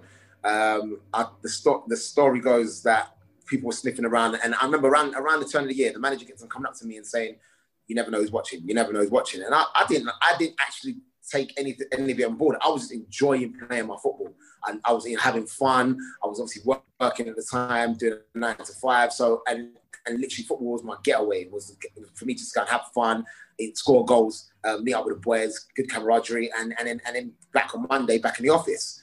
But I kept on, obviously the manager kept on going on at me. And then I remember I got injured in January, which is probably half the reason why we didn't end up doing a deal then. And I think come by March, we were playing, I'll never forget this, we were playing Godalming in town away from home. We won 2-0, but I didn't score. And the manager pulls me in the office, pulls me on the coach, sorry, and says to me, we've had an offer from Hastings United. We're going to take it. So I'm like, what? He goes, yeah, they want you £750. I said, £750? I said, I don't know about all of that. That's not going to happen with me, mate. And he was like, no, we're going to take it. So I was like, no, you got to be joking. And then he turns around to me and says, well, actually, Charlton Athletic are coming for you. And I'm like, Charlton Athletic? Like, you got to be joking. Surely you're going to be joking. And literally, that was it. I was on trial at Charlton for the next week. You must have been your boyhood dream, play professional football, and you got your chance with Charlton. How did it feel? Like when obviously you said on the coach, you said Charlton coming for you, and then obviously went on trial there. What was the feeling? What was going around your head? And, you know, how was it? What was the experience like? I just remember walking into the changing room and seeing players that I've watched TV for years. Romedal, Matt Holland, I could name names upon names, Darren Bent, Darren Ambrose, just player upon player.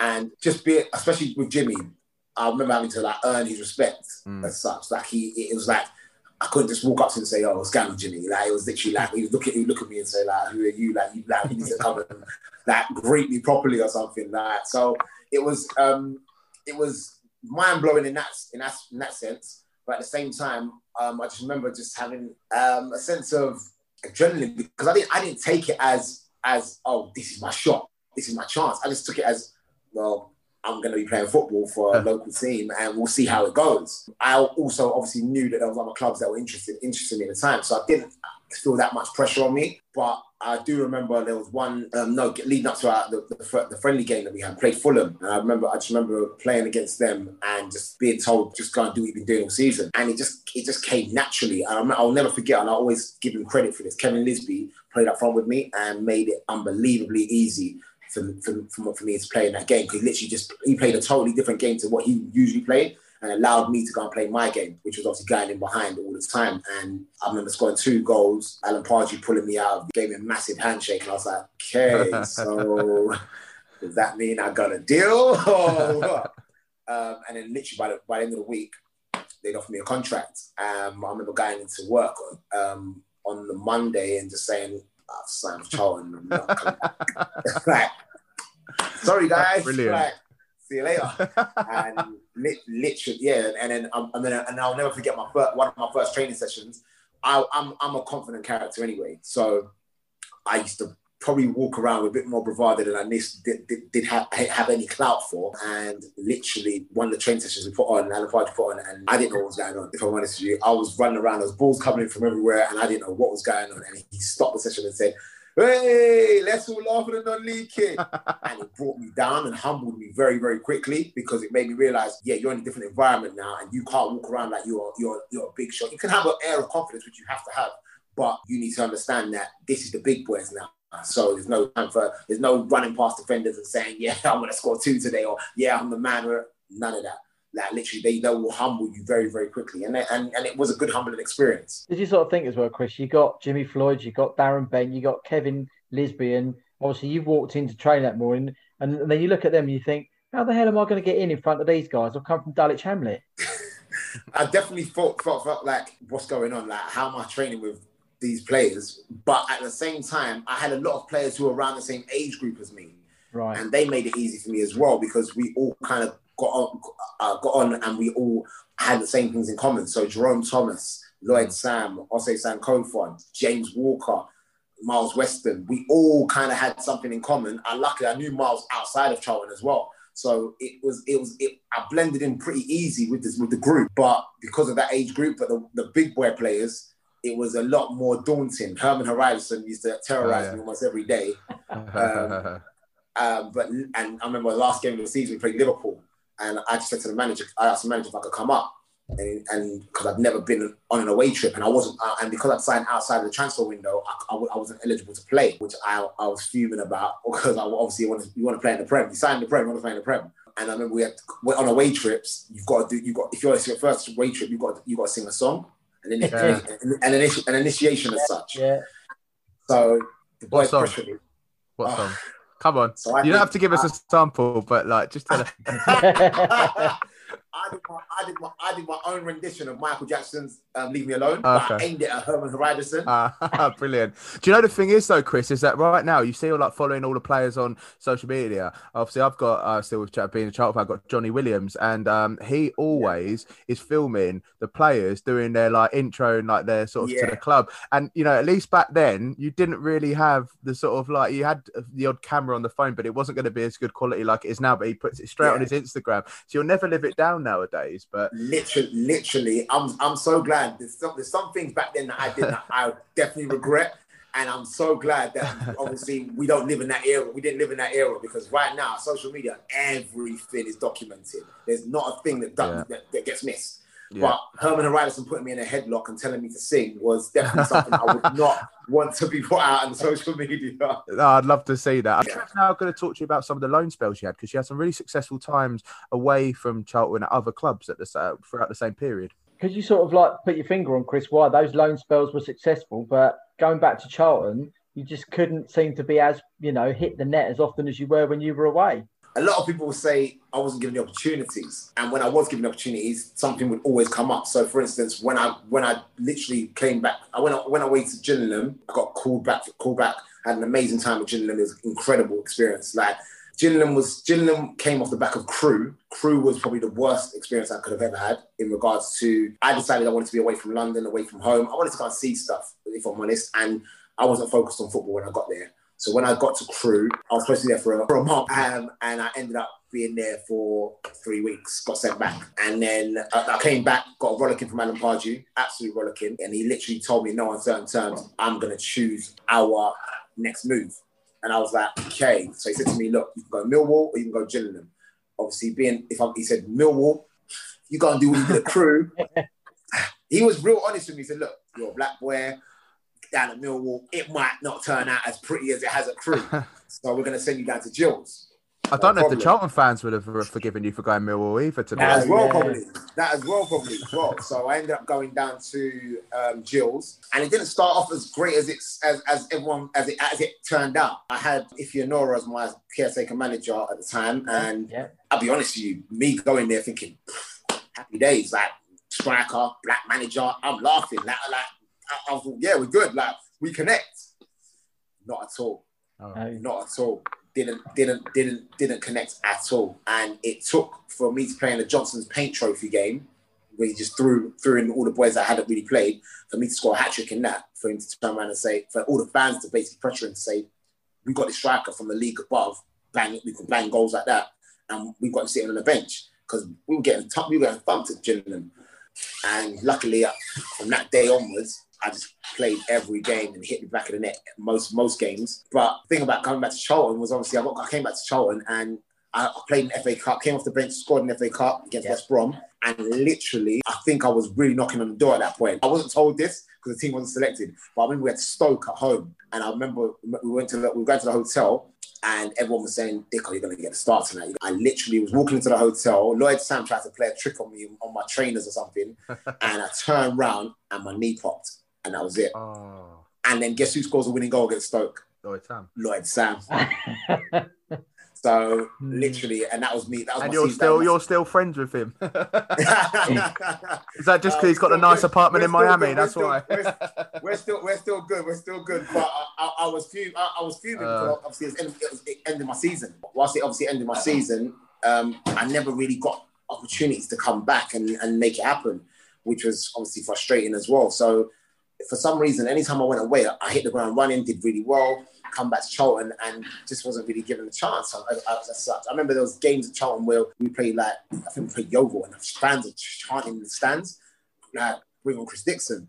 And they just didn't want to do it. And for whatever reason, I don't know whether it's because we weren't doing so well in the league and our strikers were obviously maybe earning more money than me. They were obviously, their club maybe spent more money for them than it did for me. So it was like, keep giving them an opportunity. But what didn't really work out. And for some reason, every time I went away, I'd score. I mean, I haven't got many regrets in football, but a minor regret would be obviously not being able to play in the Prem, but definitely not being able to do more for Charlton because scoring 2 FA Cup goals isn't really much. You don't get remembered for it. And I'd have liked to have had more of an impact. But to temper that, during that time though, 2 caps for your country, for Ghana. Would you say that's the biggest highlight of your career or one of the biggest highlights? Equally, definitely one of the biggest highlights. I get called up for Ghana off the back of my Gillingham loan spell. And for some strange reason, at one point, I was the only international player at Charlton. So we're in training and obviously everyone's talking about we're going to be all going away for international duty, but there's no one going away other than me. And I remember Lloyd got a call up as well. and Lloyd got a call up as well and they said, no, they're not letting Lloyd go, but they sent me and obviously everyone, the laughing joke was, one player that's got an international call up isn't even in the Charlton team. And I'm like, it doesn't make any sense, does it? 2 caps for Ghana. Who did you play against those 2 games? Tanzania, and Zambia, which was actually at Leighton Orient ground. So all my family came to come and watch that. Awesome. That must have been a proud moment for you. For my dad, massively. So my dad was over the moon because he saw me rubbing shoulders with big players. So Suleiman Tari, Michael Essien, Junior Gogo, Stephen Appiah. My dad was literally like, oh my God, sons of Blackstone. It's unbelievable. But it was just again, it's something that when you come into the game and you've rubbed shoulders with Jimmy Fred Hasselbanks, and it just became a norm kind of thing. Yeah. But I mean, definitely representing Ghana was massive. And obviously, I'll be honest, I was starstruck by players like Sully and Michael Essien. Again, people like Junior Gogo, Quincy Owusu-Abeyi, they made it normal for me. They made it very, very comfortable for me. So because they talk to me like we're boys, and I'm like, you guys are big players. like I'm in awe of you. Like, and they're looking at me like, nah, you're one of us. And I'm like, okay then, like, no problem, cool. The Premier Non-League Podcast. Part one of Chris Dickson's interview there with myself and Trevor, a really, really thorough and really enjoyable interview to do. So part two coming up shortly. FA Cup, as we said earlier on, Chris, before you joined us, obviously you're now a part, as a non-league sort of representative, you're now the only one on the group that has got a team in the FA Cup first round proper, as I hate that word proper, as we did say earlier, because I think first qualifying round's proper. But anyway, that's another story. So as Pete said, and Pete sort of had a bit of a frustrating rant earlier about the rule changes. What do you think about now the extra time rule and the fact that you can postpone for COVID, despite the fact other teams in the qualifying rounds have now lost out because of those rule changes?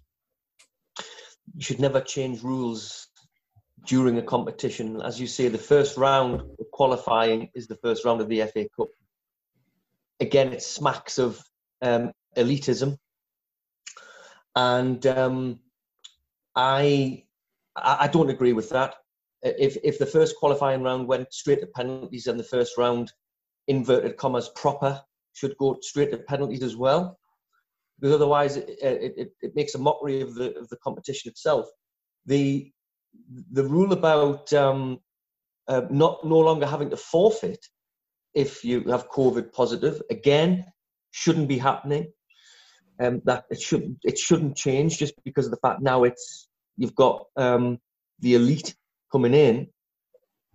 Although saying that, it might stop clubs potentially playing the COVID card, because in the Northeast, on a couple of forums that I'd seen this evening, straight after the draw, there was talk of the fact that because there's no prize money if you get beat, because there's no supporters allowed in the grounds, there's no way of making any money. It's actually going to it will cost some clubs to take part in the first round.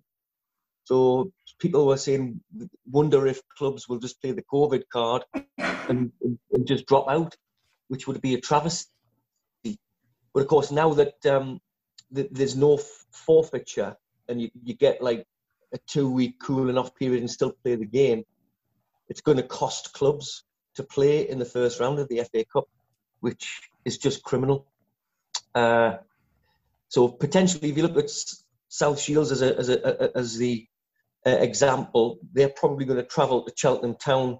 Say the game was 3:00 on a Saturday afternoon, they'll be travelling to Cheltenham on the Friday afternoon, stay overnight. I do believe that half of the costs will be incurred by the home club. Shields won't have to pay the full cost, but at the same time, if Shields lose that game, it will cost them money. That can't be right. It just can't be right. Somewhere, so again, it just smacks of elitism. I don't agree with the changing of rules in a competition. It's as if you're saying the FA Cup doesn't start until the first round, and that is just wrong. When you've got all this faffing about on TV saying 500 games already in the competition. Yeah, it is ludicrous, and it goes back to the integrity of a competition. Like we said, when we had your chairman on to one of our Rebel Yell podcasts that we do for Worthing, we had your chairman on talking about the null and void decision. And again, it was the integrity of the competition was spoiled because they'd done it for every other league apart from our own. So, you've got to have integrity in sport, and some of it is definitely getting lost at the moment with the FA. Absolutely. The other thing is the fact that I can understand why the decision's been made to have no fans, because of the fact that different areas are in different tiers, different clubs are at different levels with different amounts of support allowed in or not allowed in. I can understand that. but at the same time, you're changing the rules again. So to not allow supporters in any game, I would like to think that the FA would consult with the clubs and say, right, how much would you lose because there's no fans allowed in? It's not going to happen, but again, there's the integrity. You're changing rules during a competition. Can't be right.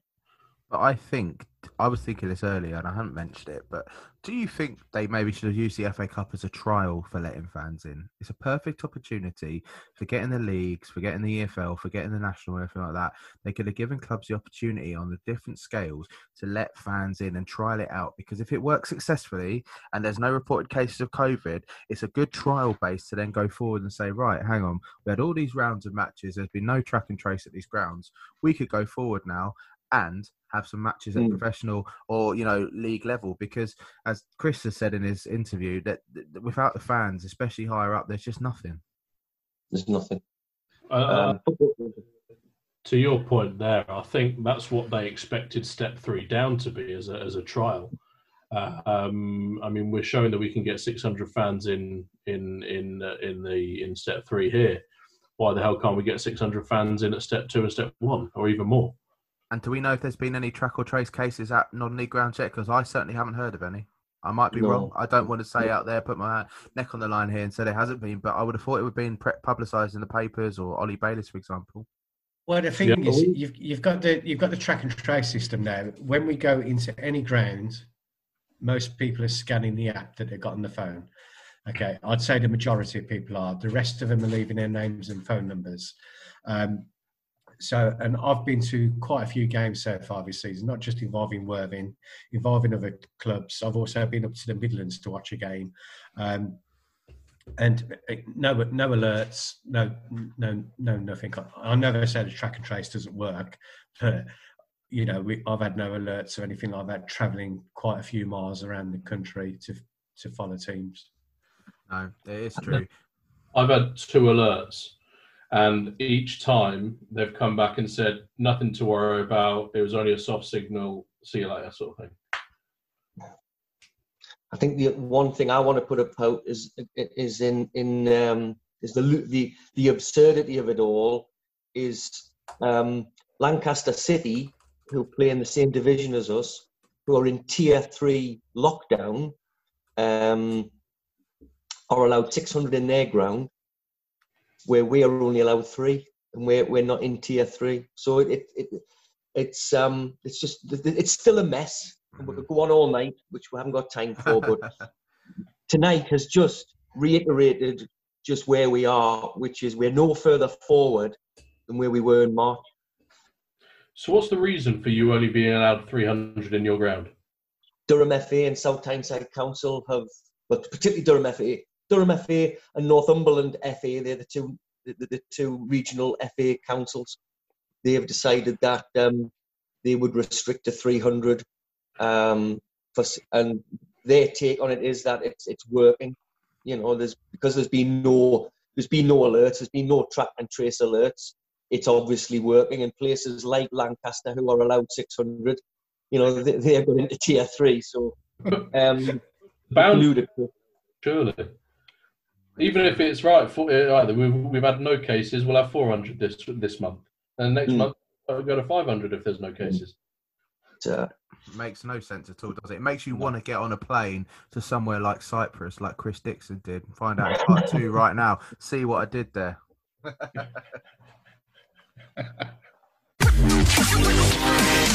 Are you PNLP? Yamas, I should say, really. You spent quite a lot of your career in Cyprus. What brought that move about? I mean, are you fluent in Greek now as well? Kalinita, there's a few words I can say here and there. Kalinera, paragalo. No, so basically, Charlton contract ended and I just wanted to change the scenery. For some reason, for me, I've always wanted to change the scenery. I've always felt like when I start something new again, I get that adrenaline rush and almost like there's a new audience to perform to. With that being said, I ended up going to Cyprus. The Cyprus offer came out of the blue. Lenny Lawrence contacted my agent, explained the situation. I went to Cyprus to have a look. A humbling effect that I probably needed at the time, because I was probably a bit on my high horse in regards to I played in England at Championship level, League One level, and maybe thought I've arrived, I'm going to get a deal anywhere. And the deals weren't falling at my feet in the UK. Cypriot offer came through, went over there, looked around, thought, sun, sea, sand, football, why not? But it was really humbling experience, because I feel like when you're in your mid-20s as a footballer and you're earning a certain amount of money as well, and you're in the UK, you can be looked upon in a certain way, and you can get drawn into a certain lifestyle, which doesn't allow you to be you as such, because you're expected to have the flashy car, the nice house, the good-looking girl, the new trainers. And when I went to Cyprus, it was totally opposite. I walked around Cyprus in my flip-flops and shorts every day with a t-shirt, and literally there was nothing to live up to. I didn't need a flashy watch. I didn't need a massive car. I remember I left my Q7 here and was driving a Nissan Micra, literally training every day. Like, at first, it felt a bit awkward. I was like, hold on, I'm used to a little bit more space than this. Literally, it was humbling, because it just made you realize that actually these people only want you here because football. That's what you're here for. So come in here, do your job, and get the job done, and then we'll see what happens after that. It was probably up there in regards to my highest achievements in the game when I moved from near Salamina to IO Limassol. We won the league in Cyprus, and that would definitely be up there along with my international caps, because to win a top division in any country for me is massive. Whether people acknowledge it as a Cypriot league or undermine it, fact is that at that point in time there was a Cypriot club, Apol Nicosia, who ended up in the quarterfinals of the Champions League against Real Madrid. I've had so many people try and undermine it, and I say to myself, Nats, you win any league, any country, it's a big deal, because as a footballer, you want to do a few things. You want to make good money out of the game. You want to obviously be remembered for scoring goals or whatever, but you want a trophy. You want to be able to come out of the game and say, I achieved something in the game. I wasn't just in it for just to kick around the ball and earn a few pounds. You want to be able to say, I got something out of it. And luckily for me, I was able to win the league in Cyprus. I wanted the cup final trophies. I wanted the double, but we lost in the final. So. But no, it was unbelievable. And the fans over there were incredible. Like, imagine. Passion is just, it's different. There's something different in Europe, isn't there? There's just the fans at any European league compared to the UK are just, there's a different caliber. I mean, there's some UK stadiums where they're passionate in a different way. But in regards to Cyprus, the passion, even when you have like derby games against teams, there's flares going off all over the place. There's fights with people who live in the same city. That could be a neighbour. And then as soon as you get out of the stadium, let's go home, let's go get frappe. And it's like, what? You lot were just fighting against each other. But and again, when you're over there, you stand like a sore thumb, because they know why you're here. They know you play football or you play basketball, you do something, you do sport of some sort. You're revered, you're massively revered. And I really enjoyed my time there. I enjoyed the culture, I enjoyed, obviously, the weather. Weather plays a massive part. People say I freeze in the winter, and I probably do, literally, because over there, it's like hot every day. And it's just, and I just love it. Go training, go to the beach, go home. Go training, go to the beach, go home. And literally, it was unbelievable experience. Tough life, mate. I'm telling you, listen, I'm ready to go over there again. Listen, once they let us out of here, I'm ready to go again. Hornchurch Limassol or something like that. You set up the new division, Maybe. Listen. I mean, I would guess, Chris, being that sort of relaxed off the pitch, then translate to you being happy on the pitch and able to, perform, score goals, play well, that sort of thing. Definitely. I mean, it's a different. Like I said, I feel like it's a different kind of pressure over here.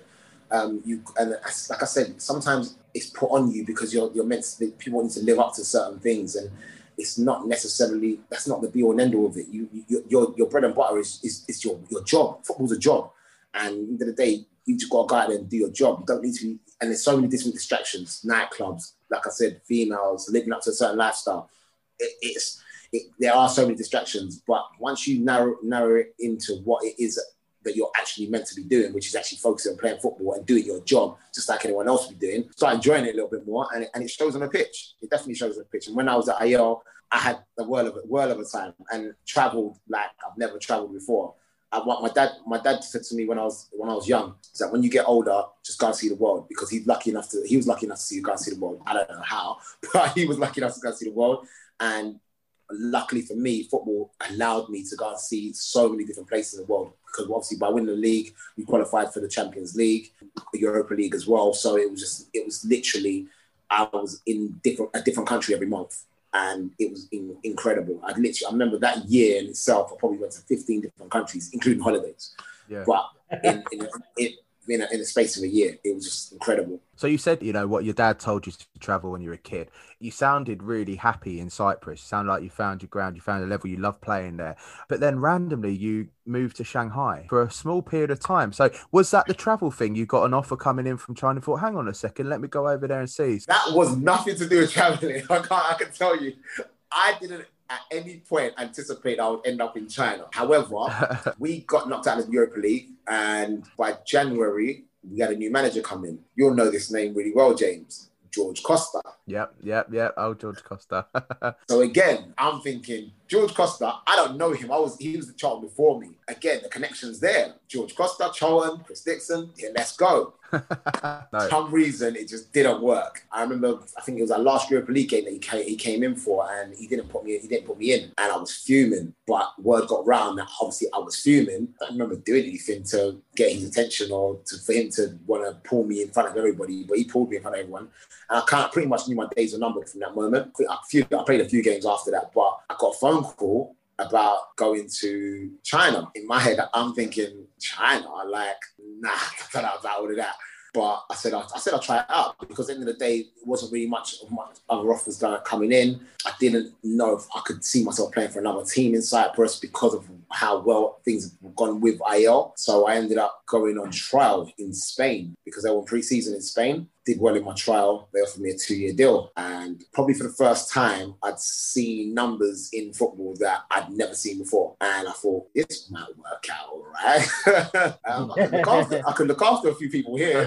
Obviously, I'd had a son in the time I've been in Cyprus as well. So it was like, it made sense. It was, again, another new experience. And before I knew it, I was on my way to China. We had pre-season in Hong Kong as well as Spain. And then I had a really good pre-season, but I was getting built up by the Chinese media or by my club's media to be the next Didier Drogba. And I remember saying to our translator, tell them to stop doing that, because I know from experience that you're going to get targeted. And then I remember the first game of the season, March the 8th, I'll never forget it. It's my mum's birthday.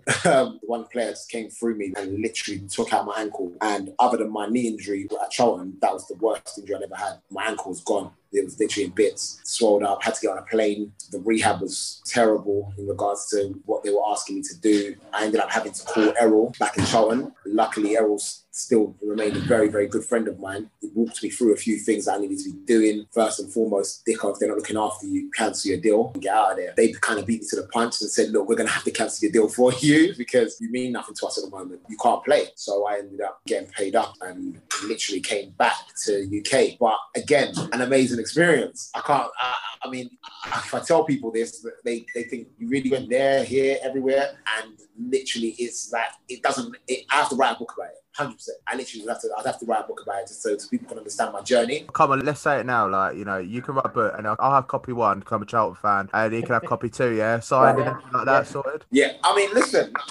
if I write the book, I'll let you have the first few copies, definitely. Why not? Beautiful. Did you ever get to any of the markets out there? The famous Shanghai markets, mate? And how many times did you get shouted at when you're trying to bust a deal in the market and you're like, for a new Canada Goose jacket or something like that, and they shout you? What's actually really strange about that is in Shanghai, everything seems to be made in the same place.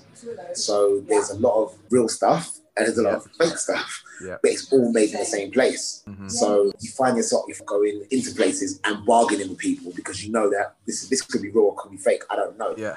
But because you're undermining the quality of their products, they then decide that obviously, no, get out of my shop. Like you don't think it's real. You don't think it's real. And I'm like, I've got one of those at home and that don't look the same, bro. So like, I think we need to cut a deal here. I mean, you know what? Every time I go to Shanghai at work, I actually can't wait to wake up from my post-flight nap and actually get into the markets because I just get a buzz out of it. There's something really weird. You might not even buy anything, but kind of like that bargaining. It's a sport in itself, mate. I think you're footballers and you could go and be a personal shopper in these Shanghai markets. Tell you what, mate, when the mortgage deal comes through, then I might be able to, get a holiday out there. Listen, and just tell them, make sure when you go in there, say, listen, my friend, open that wall because I know there's something behind that wall. Yeah, mate, I've been in so many walls, yeah. I was going to say, Dickson sent me.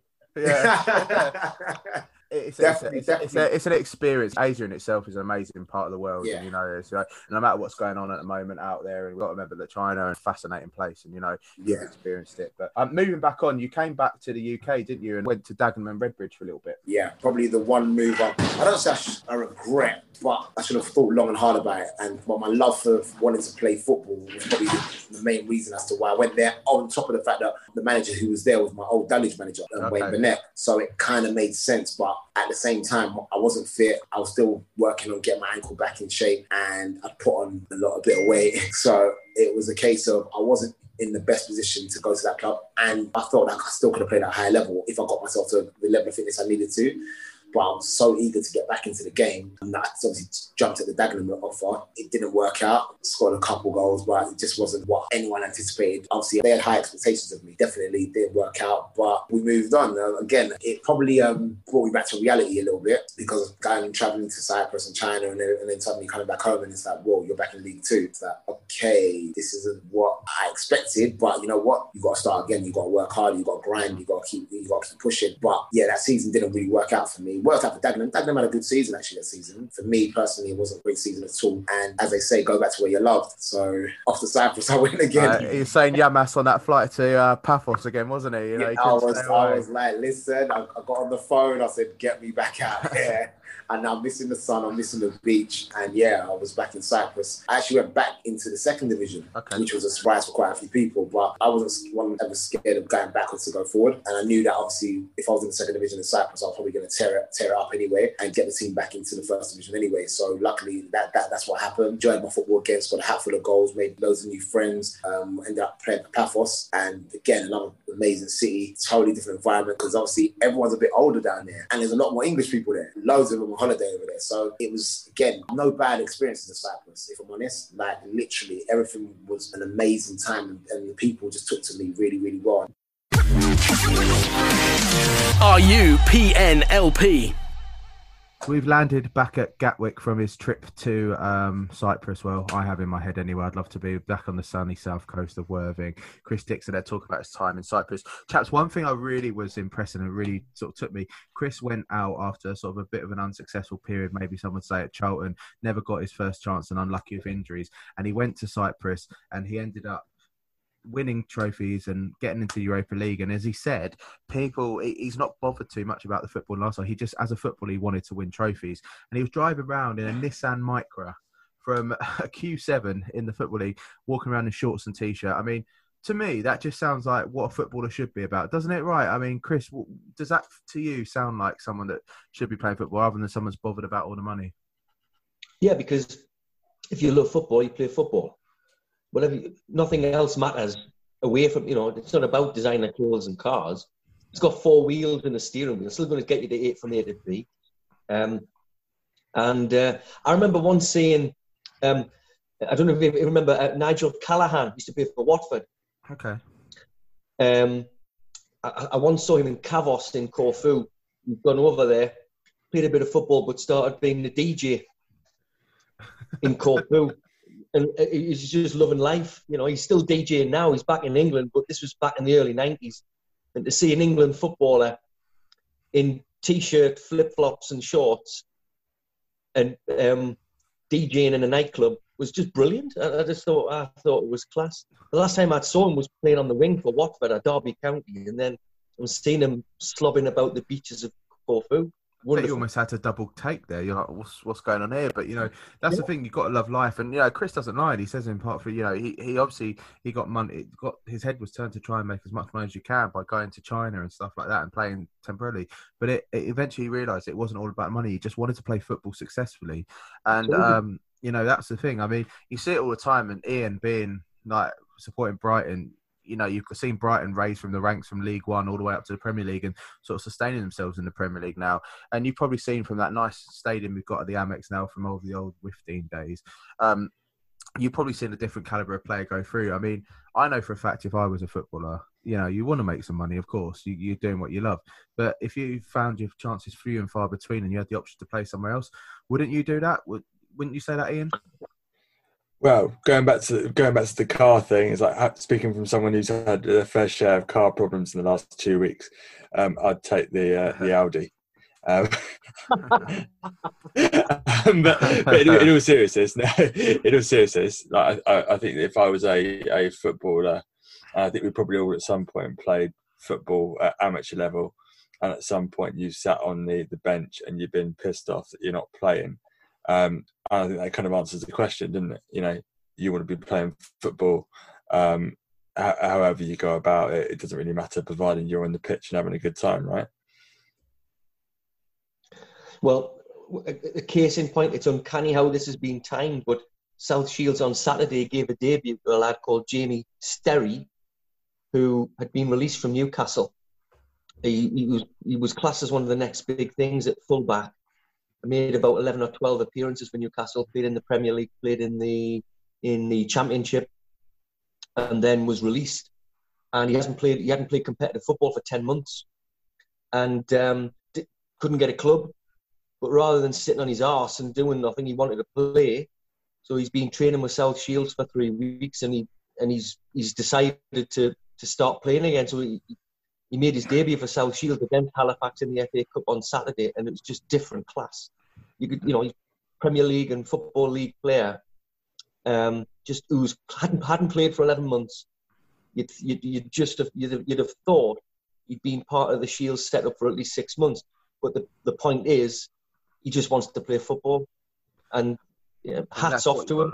Yeah, I mean, you've seen the sad news this week of Jeremy Whiston from Manchester City, a youth player released, and it's what we touch on in part 3 of the interview with Chris about, you know, how non-league can be a way of revitalising yourself and, you know, regain that step in your career. It's happened at Worthing with Finn Stevens, who hopefully Pete and I are going to be speaking to on our Rebel Yell podcast for Worthing FC in the coming weeks or so.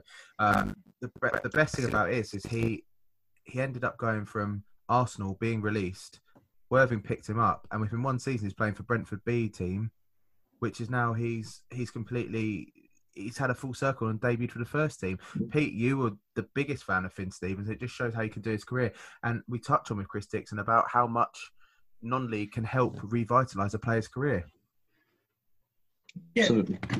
I'm not just on about revitalising players' careers, but as Chris said, you know, a player who wanted to play doesn't want to sit on the bench or anything like that. But I just have so much respect for non-league players because, you know, some of them have been released by bigger clubs. They want to continue playing. And there's others who don't quite make it to the bigger clubs and they get found through other ways. And they don't get paid a fortune.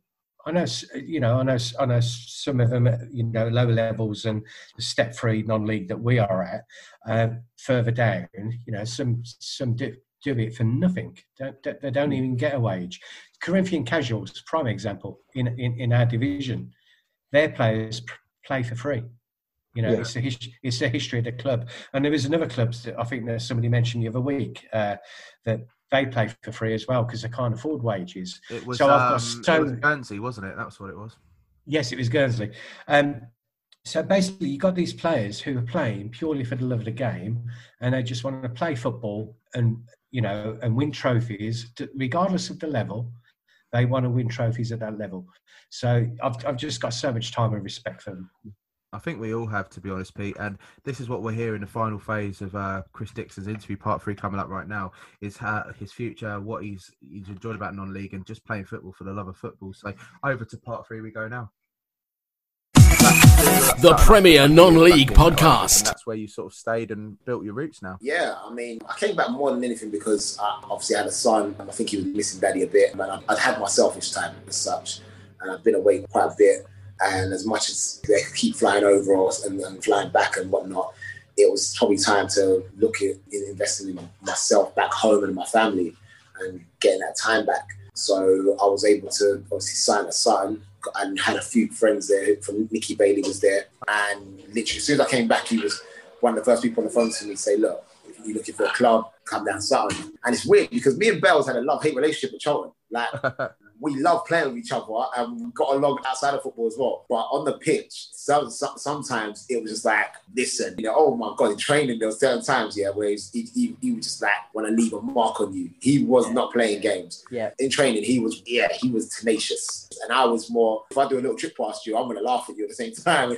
and he wasn't having none of it. But then obviously, come out of training, but we were so cool. We still are to this day. But yeah, so I ended up going to Sutton. But again, Sutton, I can't even explain what happened to Sutton. Apart from probably came with the mentality of, I've been there, done it. This should be a walk in the park. It wasn't as anywhere near as easy as I thought it'd be, and it was very, very physical. Adapting to the UK style of football at that level, which I've never actually played at. I've always played either in Prem or Ryman 1, so I hadn't played in the conference. So it was very interesting, very challenging, but didn't work out. And luckily, I got a move. I got called up by Chelmsford to go there, and literally, I had a point to prove. I'm one of them players that, when I've got a point to prove, when the chips are down, it's time to step up. I'll definitely answer to the call. And Chelmsford was another amazing experience, another amazing time. The gaffer down there, Rod Stringer, was really good with me. Assistant Nick Haycock, he was really good with me. But me and got to a couple playoff final, one semi, and it was good times. And I actually just felt like, okay, I'm in the league now. If I'm meant to be in the league, then I'm going to be in the league. But if I keep doing what I'm doing, I might get a move back into the league. So I was at Hampton for a season. Gary McCann, whole coaching staff, unbelievable. Fab, Freddie, Mark, unbelievable coaching staff down there. Great FA Cup run, unbelievable FA Cup run. It was great fun, and it didn't work out in the league. But I've only got good things to say about him down there, especially Freddie. Me and the assistant manager Freddie get on like a house on fire. He regularly checks in on me as well, to be fair. But yeah, good people down there. And then Hornchurch. And now Hornchurch. Hornchurch. And now, Hornchurch and Mark Stimpson. I mean, I know obviously Mark Stimpson from, managing at Barnet, didn't have the best of spells there. But when you look at his record, one at Grays, what he did at Gillingham, and a long Football League career as well he had. Tell me about his training sessions. What are they like? Do you sort of see a Football League element to them? Definitely. He actually says himself that he doesn't like to have long training sessions. He likes to literally get to the point, he needs to get his team shape done, and then literally strikers go there, midfielders there, defenders there, and then we'll get into a game situation. And it's literally as simple as that. He doesn't like to overcomplicate things. If there's something that he requires for you to do positionally wise, then he'll do it and he'll work on it with you. But it's not for long periods of time, because he's used to playing with players that it just registers straight away. Like, you should know what we're doing. With him, I had him at Gillingham as well if he left. So I knew what I was coming into, and he's been top drawer with me. And obviously, me and him, again, we have little conversations here and there. And obviously, he probably still speaks to me like I'm still little Chris Dickson. Whereas I'm like, I'm a grown man now. Like, we can talk now. But obviously, he still sees me as Chris, and the respect levels are massive. Obviously, I've got massive amount of respect for him. Long may it continue at Hornchurch until these legs fall off anyway. Well, we said at the beginning of the interview how you're now back at Hornchurch, hoping with the team to maybe be playing on against us boys at Worthing to see what happens at the top of the Isthmian League this season. You're nearly 36 at the end of the year. Sorry to remind you, how many years do you think you got left in you? Still think you'll be going on for a few more years yet? I get asked this every single year. Always, my answer to that is always, if I hit 20 at the end of the season, then we've got another year. Yeah. Because goal scorers are few and far between and very hard to find at any level. So if I know that I'm confident in my ability that I'm going to hit 20 goals, the team should naturally, if everyone else chipping in, do well in the season. And that's what I just want goal scorers. So, I mean, if I hit 20 at the end of this season, then you'll probably see my name floating around somewhere next season as well. And going on scoring goals as well, Chris, worked it out. An average of a goal every 2.5 games across your entire career. Quite happy with that? It's not bad at all. Well good. I'll take that all day long. Yeah. I'll take that all day long. Yeah, definitely. That's a really good record, I would say. I would be happy if that, mate. I thought the blip at Sutton might hindered the percentage there, but that's not bad, to be fair. So what's the future for Chris Dickson then? What, looking at getting into management, or are you going to continue with your personal training side of things that you've been doing? So basically with CAD PT, my personal training company, we actually focus on personal training as well as football training. So there's a little sister company as such called CAD FT. So it's actually football training as well as personal training. So I'm looking to expand that as much as possible. We're looking to obviously branch out to do retreats and stuff for the personal training side of things abroad. Luckily, along my football journey, I've been lucky enough to bump into people who want to see me progress as well as my business and are interested and keen in investing. So hopefully might have a little, if we're allowed back out and allowed to fly, might have a little retreat overseas for the personal training side of things. But for the football training side of things, which I think will probably be bigger, we obviously train kids from 7 and up, and it's mainly one-to-one sessions and teaching them the basic fundamentals of the game, as well as what they're gonna possibly pick up in the pro game environment. It could be something as small as a warm up. A lot of kids don't know when someone's going to warm up and you tell them parts of the body to warm up, they just think run up and down. When really and truly, no, when you do develop those muscles, you're going to need them, because injury is the worst part of the game that you can suffer. So for me, it'd be focusing mainly on obviously the personal training business, and obviously the football side of it. And I mean, everyone tells me to do my badges, and I probably will get around to it probably when I pop over to Cyprus at some point and do them over there, because the waiting list over here is too long. But I'd love to pass on my knowledge, a little bit of my knowledge back on, maybe not the management side of things, maybe just the one-to-one training, like finishing training, maybe striker training, maybe even personal training itself. But I'd love to pass on my knowledge and my experience of obviously what I've been through to somebody and to many other players, and obviously mentoring as well. I was actually speaking to Marvin Sordell today. I feel like what's happened with this young Man City player who took his life. That's awful. 17-year-old, yeah. Right, yeah. So that really struck a chord with me today, and I feel like there's a lot of players in the game, young players in the game, who don't have. Once you're released from a club, especially, you don't know where to turn to, and their parents don't necessarily know where to turn to. And us as old pros, we know some players who've gone through that and experienced that, and obviously we know how we could possibly help you in that situation. And I think there's a massive gaping hole in the game, in the industry, to where that can be filled by players, because a lot of players leave the game and they don't know what they want to do afterwards. Luckily for me, my natural transition was personal training, and will be personal training, because I naturally like to stay fit. But other players just want to give up the game. Other players go to do the office work. But I feel like mentoring is almost an easier way to transition, because you've been through it, and all you're doing is telling your story and how you can help them with your story, with your own personal story. So I mean, that's an aspect I think that I'd love to touch on as well. And obviously, I'm currently talking to like Marvin Sordell and Marvin Morgan about those two things. Excellent. I think as well, we look at, obviously this podcast, we've spoken about your career, but it's fundamentally about non-league. And I think we do see, especially down here with Worthing, you get a lot of players that have been released by Brighton coming into the Worthing ranks. Yeah. I think this is where non-league can maybe come and build. And I think non-league, as you've seen over the years, I'm sure, but the popularity is growing. And especially right now with letting fans in, because we touched on air about letting fans in, and we're the only step 3 where you play. That's a level that you could possibly look at. And this is where maybe non-league needs to focus. And right, this kid's been released from Man City. So many non-league clubs around there, he could have maybe been thinking. And as you've done plenty of times over your career, rebuilt, sort of the comeback's greater than the setback. Of course, definitely. I feel like as ex-pros or even non-league players or pros that have gone into non-league, there's definitely a market there for you to go and help these younger players and rebuild them as such, because it's such a detrimental factor to the mental mind state of players when you get knocked at 16, 17, you're still a teenager, you're still a kid as such. And to get told no, you're rejected at that age, it can have an effect where, as we've seen, obviously somebody's taken their life. Someone who could have maybe rebuilt his career and had a long successful career isn't here no more. And all it may have taken is somebody to have a word of him that's been in the game and giving him a little bit of encouragement, motivation, and steer him in a direction where he could actually get another opportunity. Because Man City isn't the only team in the world. I say to people all the time, there's football. Me leaving UK showed me that there's football everywhere. You don't have to make it in the UK. Yes, the Premier League is the golden chalice and we'd all love to play there, but it doesn't necessarily mean you have to make it in England. You can make it anywhere as long as you've got that hunger and the ability to do so. Yeah, and a little bit of luck.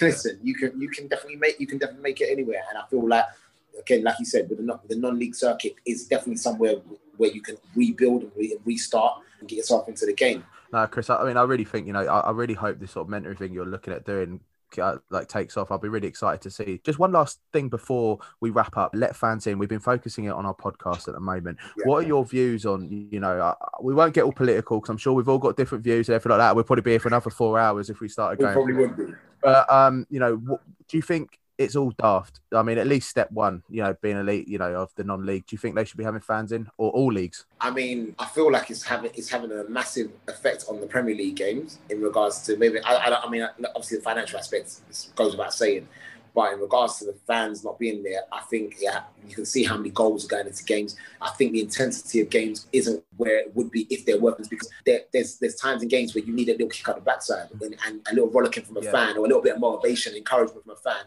gets you that. And of course, as much as anything, we all love playing football. We all love the game. We all love scoring goals, defending goals, winning games, winning trophies, whatever the case. But for us, it's the fact that we're actually getting the opportunity to perform and do something we love in front of thousands of people. That's the buzz for me. My buzz is that I'm an entertainer. I want to put on a show for people. I want people to go home with a good feeling, thinking, I watched Chris Dickson today. I watched my football team today. We won, and we had a great feeling. And the flip side of that is I got to perform in front of all these people, and they saw me do what I love, do best. And that was, it's missed. It's massively missed. And I feel like if we can get fans into our games at our level, I mean, I don't want to get political on this whole virus, but I just feel like it's got to a stage where we should be looking into obviously getting fans back into the games, because they're needed. They're needed. What is football? Honestly, what is football without fans? No, football's now going to a cinema next to Man City Stadium, watching a cinema, not being able to watch outside, matey. So that's the joke that it is. It's been an absolute pleasure, and thank you so much for giving your time up. I know it's precious time right now, and I hope you've enjoyed it. It's been fascinating to chat to you.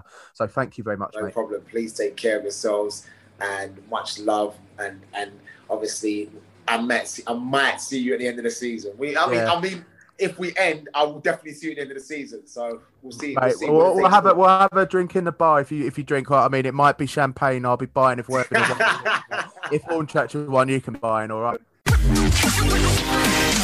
Are you PNLP? Part 3 of I mean, me and Trevor both said off air that interviewing Chris was just such a pleasure. So, Chris Dickson, thank you so much for coming on the Premier Non-League podcast.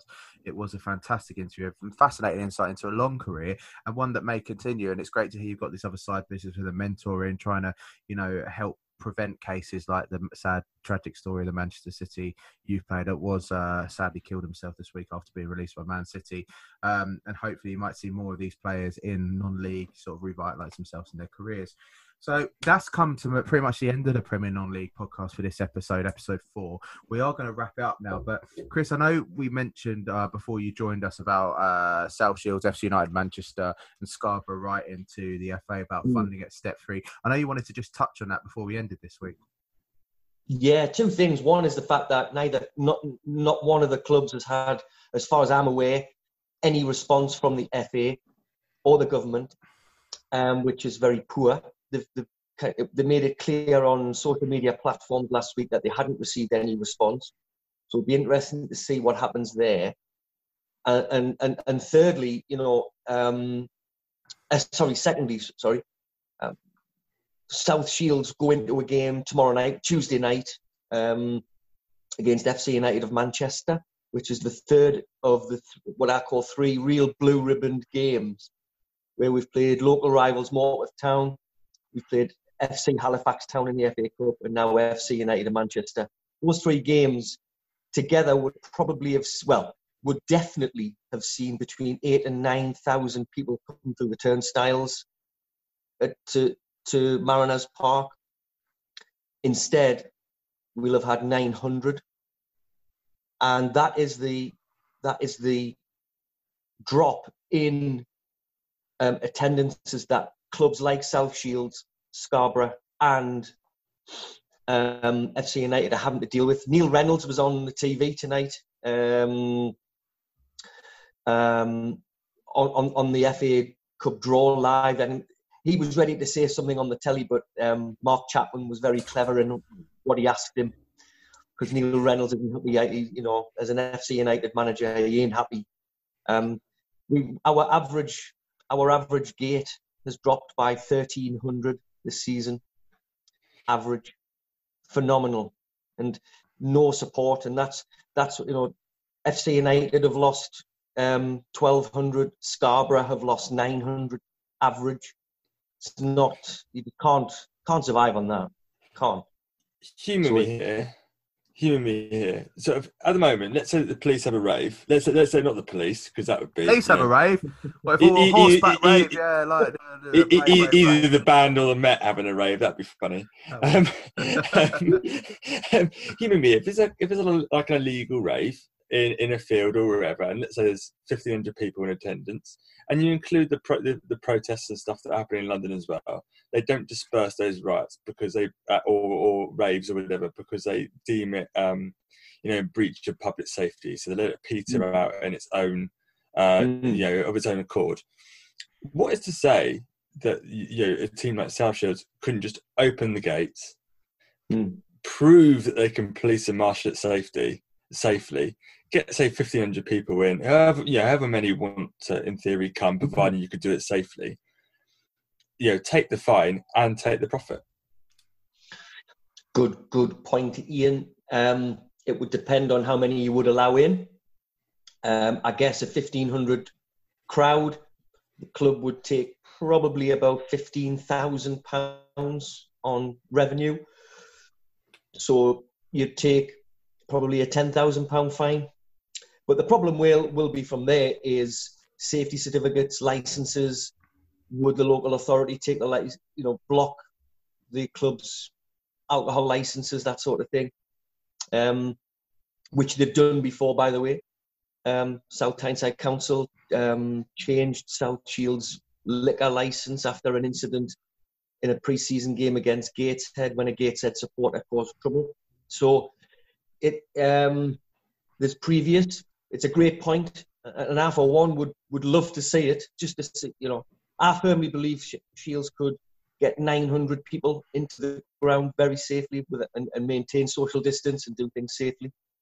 But it would be interesting. It would be great to see, wouldn't it? It would be great to see 2,000. What would happen if any club, it's brilliant. Get 2,000 in, and just see what would happen. Just see what would happen. It's a great point. Watching the highlights of South Shields, I noticed with the crowd, the social distancing was exceptional. And a lot of the fans around the pitch are wearing masks, etc. Watching the Bishop Stortford game tonight in the FA Cup on BT Sport, the social distancing didn't look that good. So I would say that South Shields are doing it absolutely spot on and the way it should be done. And for you not to have more fans than you're allowed is a disgrace, to be honest. Well, first of all, if you don't have a mask with you at the turnstile, unless you're exempt, you don't get in. You must enter the ground with a mask on, unless you're exempt. And obviously, you take it off at the appropriate times. But you can't sing without a mask on. I mean, if you came to the ground, you'd see the club have marked out all the bays. All the bays are marked out. There are spots about the size of a penalty spot on all the terraces where people can stand on the terraces. Everything's been done with a view to getting 30% in the ground, which was 1,100 people. And that was all done. There was a risk assessment done in the summer. So it's all ready to go, but someone mentioned to me tonight at the club about the Bishop Stortford, about the fact that social distancing wasn't great, mask wearing wasn't great.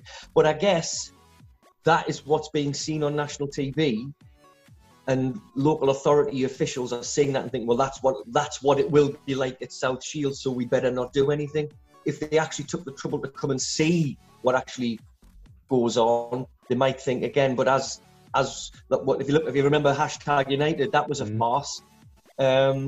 So if officials are just watching that, thinking, "Oh, football supporters can't behave," it's never going to work. Yeah, it's not the same all across the boards, is it?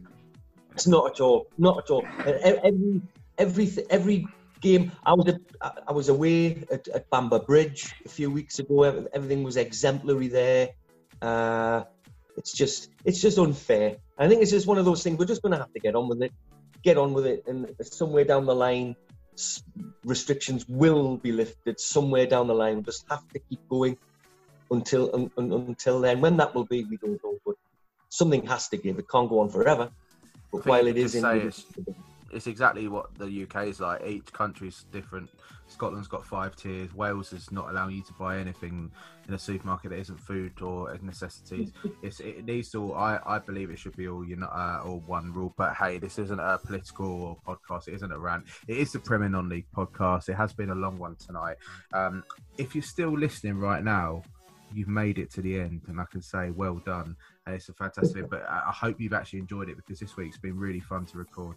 We have had a lot to talk about. Thank you very much to Ollie Bayliss from BBC Three Counties Radio and Chris Dickson, Hornchurch player. I look forward to having a beer with him, celebrating that Worthing are the champions with a bottle of champagne that he said he would buy us if we were, or I'd have to buy him a bottle if Hornchurch were on the last game of the season. But that will be a thing we'll talk about hopefully sometime next year. Hopefully we're not talking this time next year, that it still hasn't been finished. But what we're going to do to leave you with is Pete was left on his own to his own devices this week to record the interview with Ollie Bayliss, and there's a little blooper that I'm going to play at the end here just to end the podcast. But Pete just forgetting one of the key things you need to do when being a broadcaster is actually to record the damn thing. But from myself, James, Peter Vale, Chris and Ian Budgeon, thank you guys for joining us tonight, and obviously Johnny and Trevor, and we look forward to seeing you again in a couple of weeks. Have a good one, guys. Stay safe. Of course. Ollie, guess what I've done? You didn't hit record, did you? I've just seen you hit record. Let's go again, shall we? Oh, it's fine. Better at this point than when we finish. What a numpty. What a numpty. Are you PNLP?